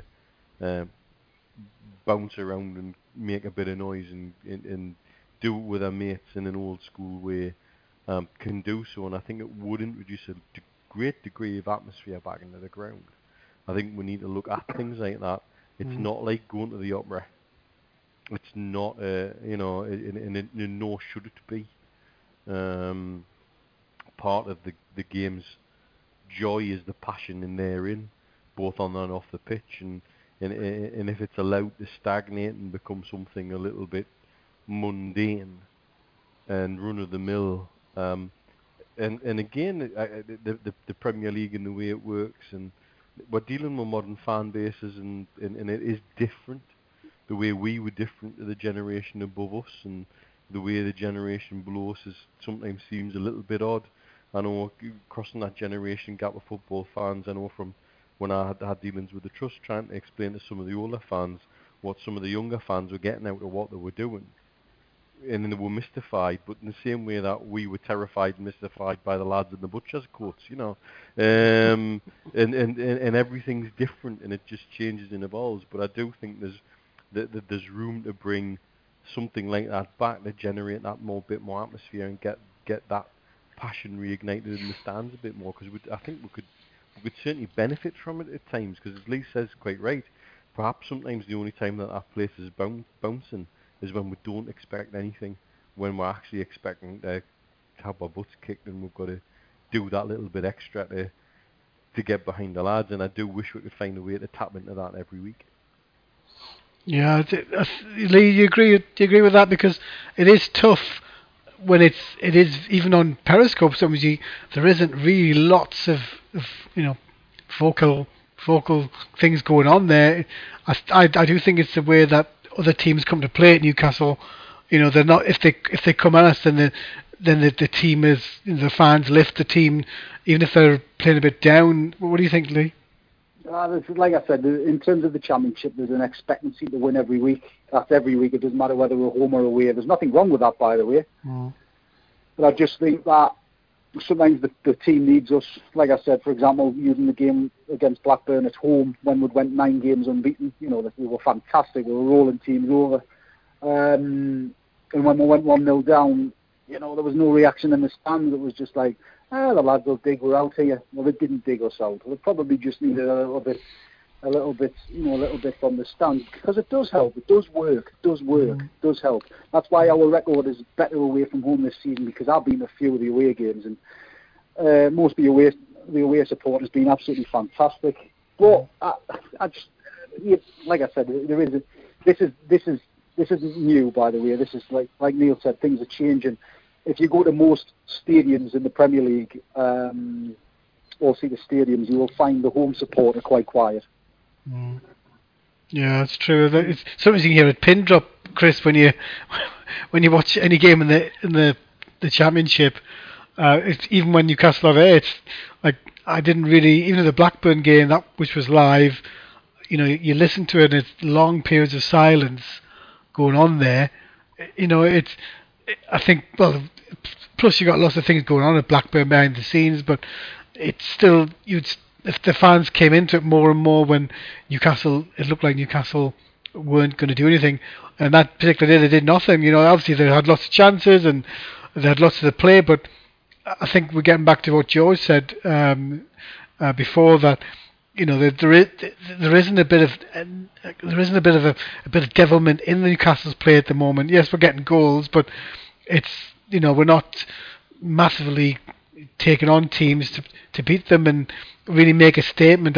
Even so far, I think probably the Leeds game, I thought, was one of the games where Newcastle played well, and a lot of invention shown in that game. What do you think, Chris? No, well, and you and I, we messaged each other back and forth on Twitter, and I said, if Dwight Gale wasn't on Newcastle United, Newcastle United would be a mid-table team in the championship right now. He just keeps scoring goals. But hey, guys, and it's something I've said here in the States and about this generation. I call it the everyone is a winner generation. We give participation trophies. Nobody wants to work for anything. Let's just become a fan of Chelsea or Man City or Man United, or let's just go buy the title. No one wants to work to try to actually win the title. And I think that that's kind of trickled down to into English football now, is that fans just expect to show up and see 3-4 goal victories, and then they go home and have some have a tea and talk about it. It's nobody wants to work to try to win the game. And I'm telling you guys, I really wish that Newcastle fans let's just go one match. Just from the moment the ball is kicked, have a huge roar, keep it loud, make it intimidating for another team to come. I don't think St. James's Park is very intimidating for opposing teams to play at right now. Once you get over the field, it's huge and you see people everywhere, because then it's like playing in a library. Yeah. What do you think, Lee? Because, and then obviously Neil in a second, but it's interesting when Newcastle come out there with that attitude that we're going to get them. We do score goals quite quickly normally, but it's interesting. As soon as we score, the foot comes off the gas and other teams come back in. Lee? Well, like I said, the problem we've got is there's an expectancy, a massive expectancy to beat everyone in this league and steamroller everybody. Look, I mean, I'll try. I love a good sing song. I'll sit in the corner. I would say that's probably the most vocal part of the stadium.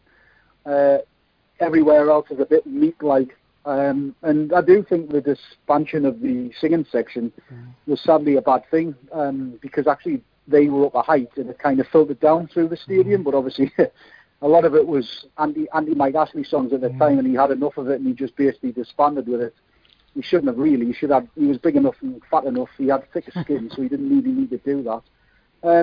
But it's difficult. Like I said, I don't want to kind of say the same thing again, but like I said, if you go to 95% of stadiums these days, what you'll find is Old Trafford, for example. Old Trafford's an absolute morgue. But if Man United's away fan base is unreal. probably one of the best fan bases in the league. They never stop, they're non-stop for 90 minutes.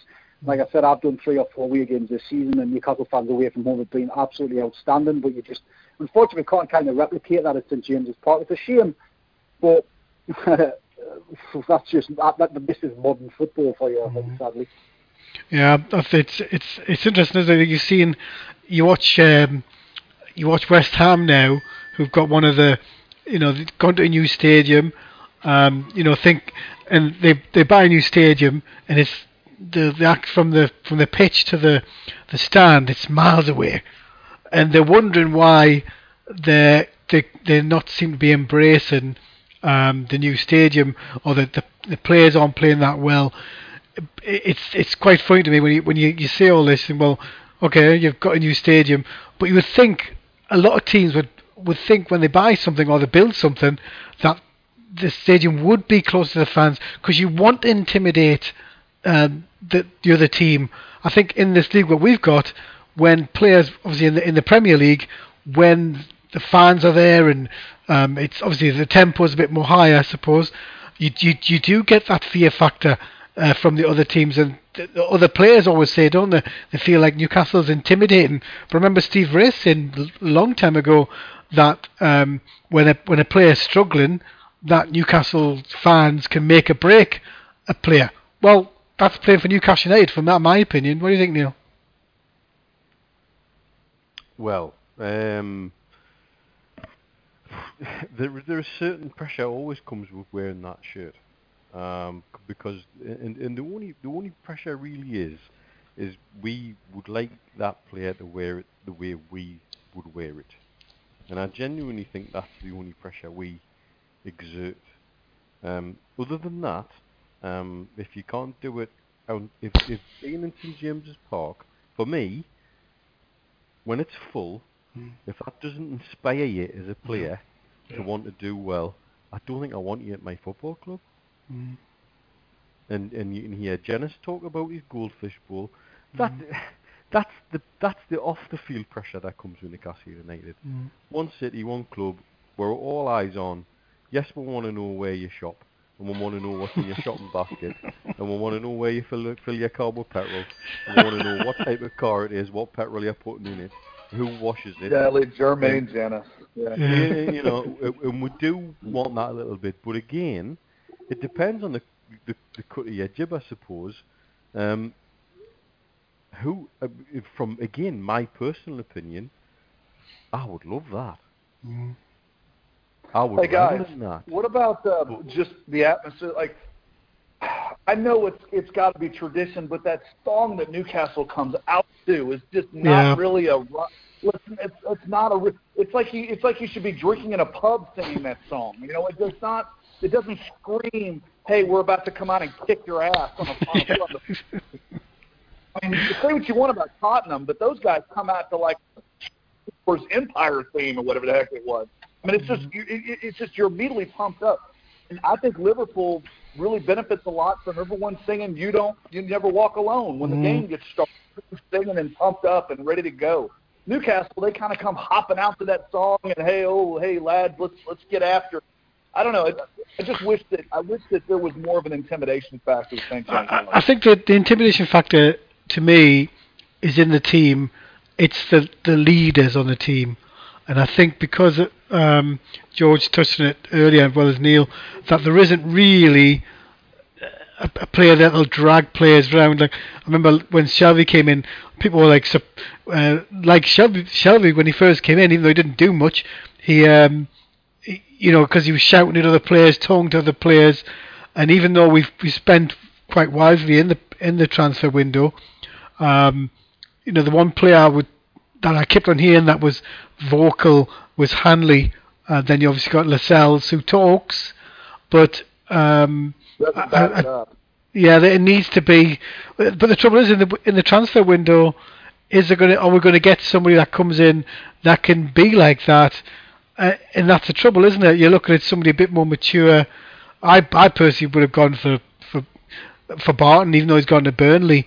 But there's not many people you could you could think to yourself, Yeah, well, but that's kind of Carrick. That's kind of looking back. Carrick probably. Kind Yeah. of looking back again, though. What about? I mean, like if Dwight Gale was more vocal, that would help. I mean, just a guy. What the heck did Chancel Mbemba do that he can't get a game? Is what I'd like to know. How is he not on the pitch? Isn't he one of Newcastle's best defenders? Neil can answer that one. I genuinely think he doesn't listen to instruction, mate. Yeah. I think Rafa, if you look at Rafa at the end of last season, he was like a policeman directing traffic on the touchline, telling people where to go and what have you. And if you look at the games that Mbemba started earlier this season, he was up the pitch doing dribbles and getting himself out of position. And I think Rafa's all about positional sense. And I think they need to get rid of him. If you're sure that you're not prepared to toe the line in that respect, I think you're out. And I think he's probably transgressed once too often. I genuinely think maybe he's one of these players whose pace gets him out of trouble sometimes. And I don't think that's again. I think that's again not in Rafa's DNA as a football manager. It's just my take on it, but that's honestly what I see. It's the only thing I can see, because you're right. Last season, at times he looked like our best defender. But I'm surprised that he's come for a bid, though, wouldn't you, Neil? You'd think somebody would have come in. I think Anderlecht have asked to see if we could take him back on loan. Yeah, Anderlecht already wants him back. But I think if he is viewed as a liability, and I think he is an asset, I think it may be an asset to cash in on. But again, not this window, not until we're up in the Premier League. Yeah, that's good. Guys, one thing I think that Newcastle has really lacked, and we've talked about this for years, is they have not had like a Lampard, someone who could score goals from midfield. If it doesn't come from the forwards, it doesn't happen. The one thing good about Kevin Nolan is that Nolan could score goals, from that midfield. But it made that midfield position so much more of a threat. When you play Newcastle United, all you have to do is lock up Dwight, lock up Gale, make sure they don't give Newcastle about 50 corners, because no one's going to put it in the back of the net on a corner kick, and you're done. And I think until they've got guys that can score from, I don't know what's happened to Colback. Colback seems to be getting worse and worse with every year he plays in Newcastle United. That's a good point. Never Sunderland, he just torched Newcastle. That's a good point. I don't know what Neil thinks. Lampard is available. How old is he? 35, 36? I was shocked when he turned around and said on TV that he's going to wait until the end of Christmas on New Year celebrations before he makes a decision on his future. Now that would be, to me, he's obviously looking to go into coach and whatever it is, and I think he's looking at Chelsea, he's looking at Man City, but that could be an interesting player to come into Newcastle if Benitez was clean. But I don't think, after watching him on Soccer AM, that the comments that John Terry made and Lampard made weren't very good on Benitez. I don't know if anybody saw that, but I definitely heard him.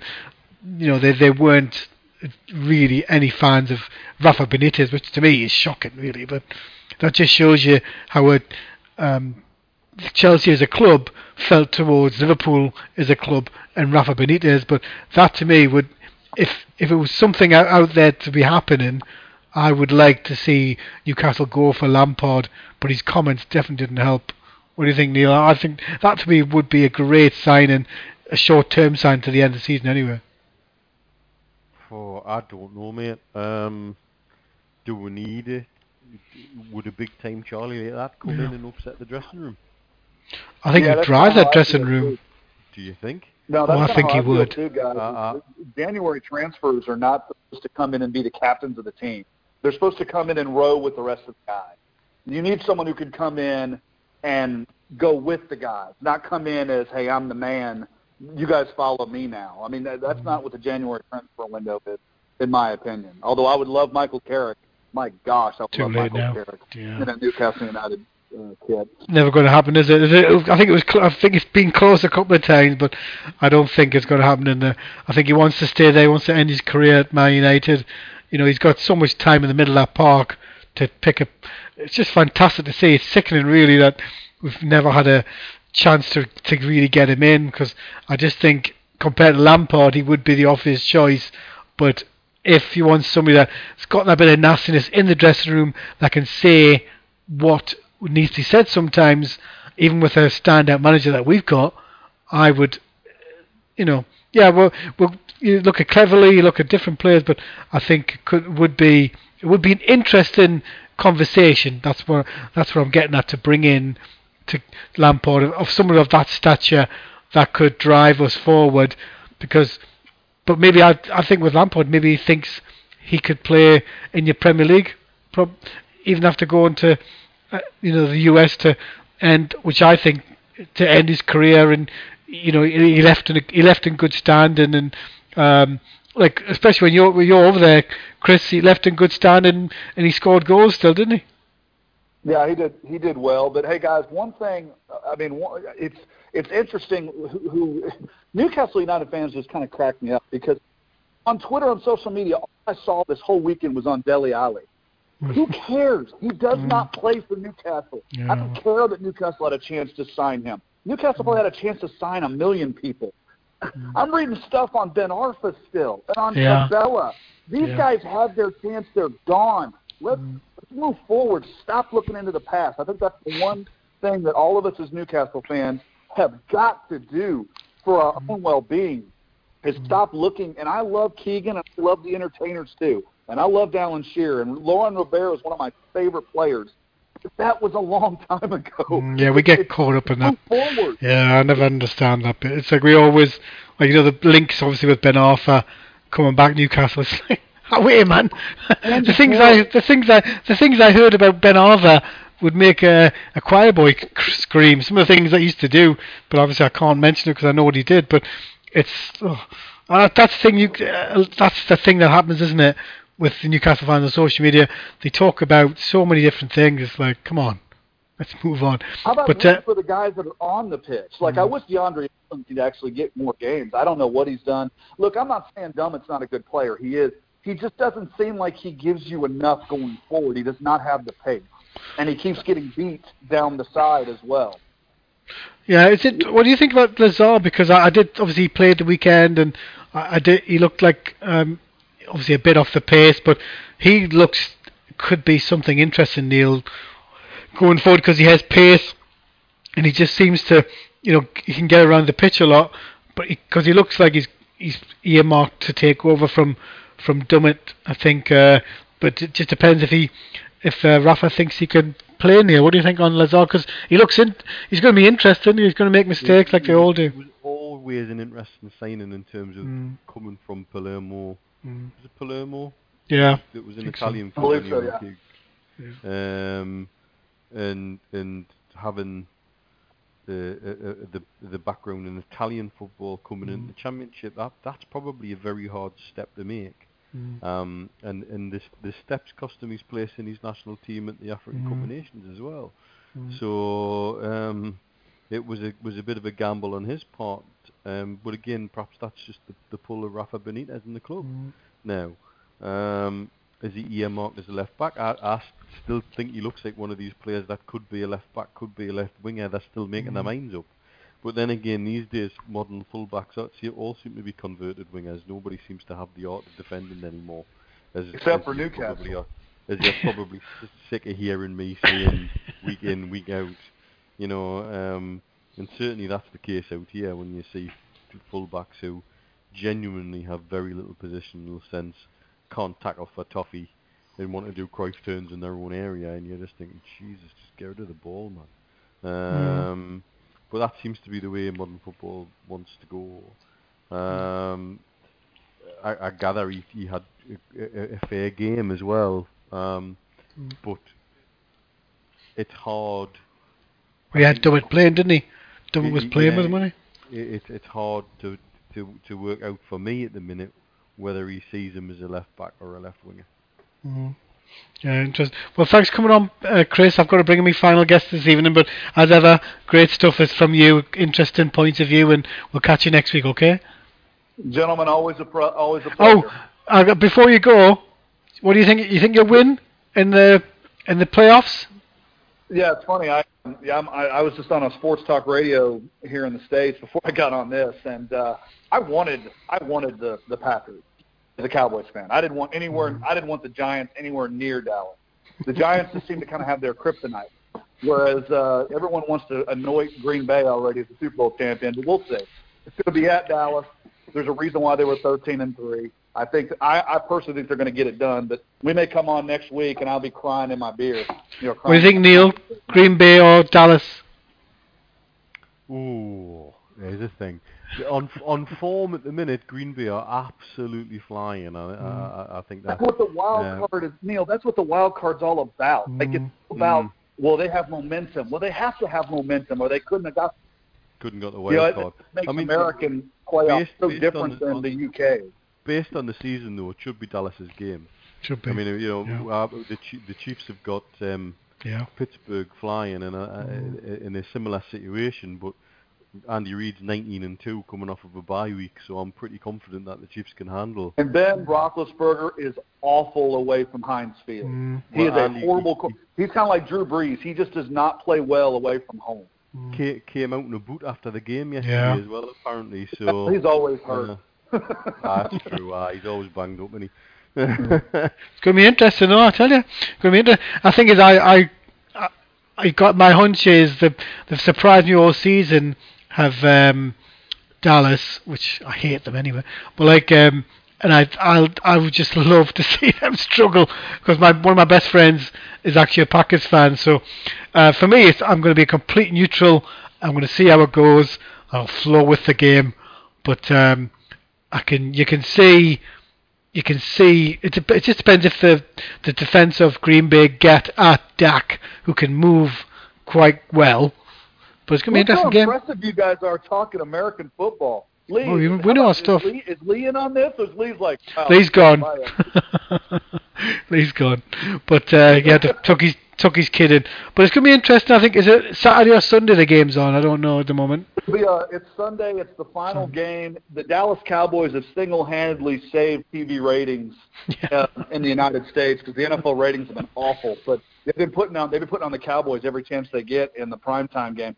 It's all about, guys, controlling the clock, controlling the game with the running game, keeping Aaron Rodgers on the sideline. If Dallas can get into like a 28-24 ball game, they're going to win. Now, if it's 42, they're in trouble because Rodgers can score points. Yeah, he can move as well. Be interesting. Well, good luck for... Elliott's the key player. Ezekiel Elliott is going to be huge. And he ran all over them last good time. Game. Yeah, he did, didn't he? Yep, absolutely. Got me stuffed in the fantasy league as well. I'm impressed. Look at you guys talking American football with me. Well, I know my stuff. I used to live there. Hello. The college football championship is tonight. For Neil, that means it's going to start like at 4 in the morning, in Dubai. But if he wants to watch Clemson in Alabama, that's the big game. It's weird in the States. He's not be doing that. Andrew, college is as big as pro, which I don't understand, but it is. I can't watch it, mate. It's the one thing I could never watch because if you don't go to any of the colleges, you can't really get involved in it. Like Georgetown, and then basketball is close. Than pro football, it's kind of crazy. I mean, I've always been a football fan, but my job as a sports writer means I have to know college football. So plus the girls' football, you got to do everything, haven't you? Well, thanks for coming on, Chris. Till next week. Talking with you, and I'll see you next week. Thanks, Chris. Take care, mate. Yes, thanks very much. All thanks right. a lot. Cheers. Thanks, mate. Well, great to have Chris on as ever. Last caller of the evening, as ever, is John, Newcastle United fan. So tell me, John, lots going on with Newcastle United. Obviously, a draw at the weekend. We seem to have lost our way with Shelby out. The window's open. Obviously, we talked a lot about Cleverley coming in. I've just mentioned Lampard. We obviously one of our best guests on the show tonight, and George Culkin. So a lot to digest. Have you been disappointed with the way Newcastle played lately, and are you dissatisfied with how we're playing and obviously the targets that we're looking to bring in? Good evening, Andrew, Neil, and George, if he's there. Right. Well, I mean, a few games have been a bit disappointing, to be honest with you. There's just no creativity at all on the pitch at all, and we look a little bit lost, Andrew, as well, And the thing is, I mean, once you lost Shelby banned for 5 games, right? Then you can tell it's absolutely sure now. You can see now that we lost our way. There's no creativity, right? We're struggling to put a couple of passes together as well, and we're just not taking our chances. Another thing is we're not bullying our opponents as well. We're not bullying them enough, and that's a real concern. And I heard the last lad who's brought is that American lad, whatever his name is, talked about a fullback. He's a waste of space, him. He is just not good enough for Newcastle United. He's not. I mean, I got a new name for him. It should be called backwards, not Jack Callback, called backwards. Because every time he gets the ball, it's sideways, backwards, sort of thing, so frustrating. And when he takes a shot, it goes backwards anyway. So I have him drop in the next game. What do you think? What do you think, Neil? He definitely divides opinion, doesn't he? Callback and like. He totally divides opinion, and I think the evidence would suggest. Who was it that had the pass statistics up for him? Somebody had the pass statistics up for him, and I think the pass statistics suggested that of all the passes he made, only 3 went forward. It's disgraceful. And that's not actually good enough, is it? Really? Neil. Go ahead, John. Neil, say it again, Neil. Say it again, mate. Say it again.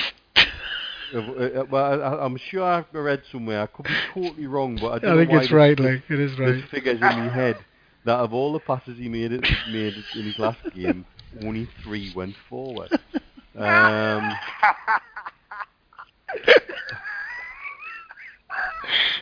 This is the thing, right? If this is the problem, isn't it? If Tiote had been fit, had been ready and everything, he always gets in again. He always gets past Jack Callback, and Callback would only come on if Tiote, was wavering, whatever. But that's the problem it's been, isn't it? Because all these things that happen to Tiote, and I don't understand it really. He's the type of player that breaks up so many things in that Newcastle team, and he gets around the pitch. But that's the thing. It's a mentality, isn't it? He thinks he should be playing in China, playing in Dubai, playing in places where he can do as less as possible. And this is the problem with Tiote. He thinks, and looking now, he's being linked with a Spanish team. Not a great Spanish team, by the way. Nah. That's the problem. It's all about mentality. But if any manager can get these players playing, it's Rafa Benitez. But if Rafa Benitez thinks it's a waste of time, well, why would you have played him on Saturday from the start? There's a lot of things to take into consideration. But to me, Jack Callback, he should never start a Newcastle game. He should be a player that comes on from the bench. I don't know. What do you think, Neil and John? You know what it is? We all love to have a go. There's somebody that he's another one that everybody seems to like to get stuck into. To be fair, he hadn't had a bad season until that lad tried to take his eye out with his elbow. Yeah. And since then he's come back and he's not been right. He's absolutely not been right. He's not been good enough, Neil. He's not been good enough. I've noticed that right away. I started coming he just has not been the same player. He used to be a tidy player. He was a good player, but he's not a good player now. He's not. I think for me, he's gone backwards. You know what I mean? If they're going to get promoted, in the Premier League next season, believe me, Jack Callback will not get us there. He needs dropping. We need a midfield forcer. If it's my way, guys, I'll just slap in the 50 million bidding for Will Hughes, get him here, and he's a fantastic player. He'll do a better job than Callback. Yeah, I think that's the problem, isn't it? Derby have just put a bid in for. I think Derby have just put a bid in for someone. I can't remember the guy's name now, but that's the thing. These clubs that are going to be looking for the playoffs, looking to get ahead of us, they're never in a million years going to give a rival a free shot to bring in one of their players. That's not going to happen. And that true. And look at Brighton. Newcastle were linked to Loftus-Cheek. Now you can imagine Loftus-Cheek being a Southern lad. If you had any bottle about him, you think, but we don't know, do we? Don't know if Newcastle put a bid in, how many players they're looking to bring in. But it's clear that they're looking for midfield, for somebody to come in, to help. Like, thing is, you've got Hayden in midfield, and he's the type of player that gets in. That's why I don't understand why you'd play Colback when you've got somebody like Hayden, who, you know, gets in there, kicks players, you know, gets around the pitch quite well. But, you know, with the players being out in the African nations, that's why I think Colback's in there. But it's going to be pretty telling if he brings in Colback and he plays him at the weekend. I can't remember who we're playing next, but Brentford, is that away, is it? That's so away. Yeah, see that thing, he'll play Colback because it's away. You want to nullify, you know, and like obviously you've been linked with Alan Judge, but we've been linked with Alan Judge for quite a while now, and I thought last window we had him, but you know, there's lots of players I think we're trying to get, but that's the trouble with this long arse window. It's taking too long.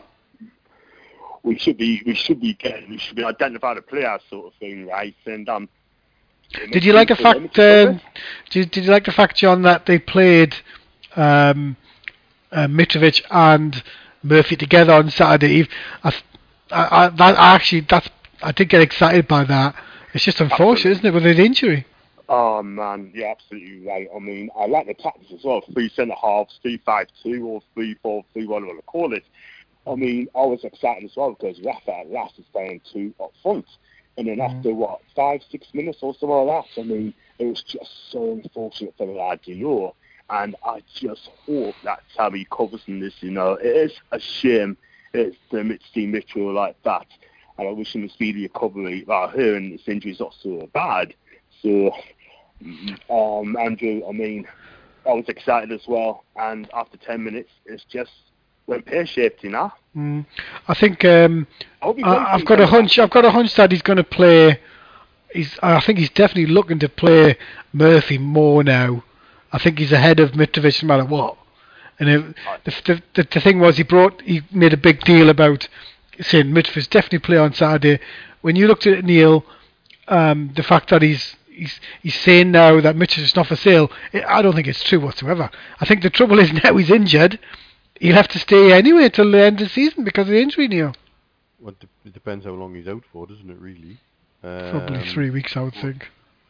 But I don't know. They've been consistent in what they've said publicly all along, but we've had consistent messages privately or from hints and suggestions that people... John Richardson, yeah, who are well placed are saying that they were happy to listen to offers. Look, we're in a position where I think the right offer for any player will see that player sold. I still believe that. I don't think anybody's untouchable. I still think if somebody used to offer something silly for Mitrovic, we should consider it. Because I just think we've got to be open-minded and be realistic. That if he was genuinely all that, would he not be banging the goals in left, right and centre in this division? I don't know whether that's me just being really. I'm sort of really just almost playing devil's advocate, really, because I quite like the kid myself. I think he has a lot of attributes that would make him a successful Newcastle United player. What do you think, John? Do you like him like Neil likes the character of Mitrovic? I've always liked the player. I've always liked the lad. I mean, I still, personally, we figured out a couple of weeks ago that he could be on square. Personally, I still keep him because you don't know what you're going to get from him at the end of the day. I mean, he's got passion, he's got the fire.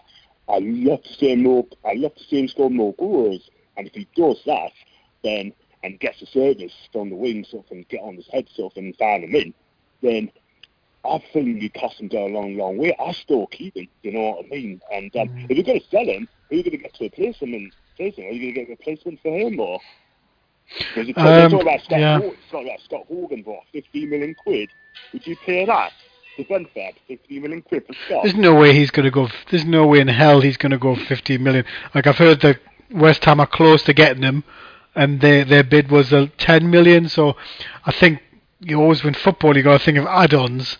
There's no way a championship player, the nearest person that went for that amount of money, and look what he's doing, by the way, Ross McCormack, he's gone to Villa, and they're trying to sell him as well. So, you know, I know.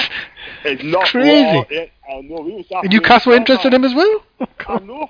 I think he wanted to come to us first before he went to Villa, but we just it was a wide berth sort of thing. We dodged a bullet not getting Ross because he's got a great goal scoring record sort of thing. But he was at Fulham, and I'm pleased for the lad. But at the end of the day, I mean, you just kind of hack at a big club like Villa sort of thing. So it's just it's going to be interesting. And but we definitely going to need. I'll still keep Mitchell. Definitely keep Alexander. Definitely keep him sort of thing, and just go from there. Yeah. Well, see what happens on the weekend. What do you think the score is going to be against Brentford away, John? Draw. Yeah. I think, sorry. Yeah, it's a shame it's not on TV, like, unfortunately. Well, thanks for coming on, John. We'll see what happens next week. And Neil, give me a score for the weekend against Brentford. I think we'll be back to winning ways, mate. You do? Okay. What? Any particular score? Odd goal in 3. Ooh, getting a bit brave, aren't you? And I was going to say, Andrew, so I agree. I mean, I'm trying to be consistent in the opinions, like as well. Just what I said Tuesday, I was only being honest. I mean, I'm confident, but we're going to see goals because even Lascelles is losing this way as well. I mean, he gets beaten for pace. The ball guys behind him, he's not aware as well, and it's a shame because he can be a damn good player. But he's lost his way. I think Kieran Klopp's a better defender. Yeah. Well, we'll see what happens, mate. Thanks for coming on tonight, John. Our final call of the night, and thanks to George from the Times, George Crowfield, for coming on the show. It's been a great night. Culkin, yeah, sorry. Well, thanks everybody for coming on tonight. We'll leave you with Taylor.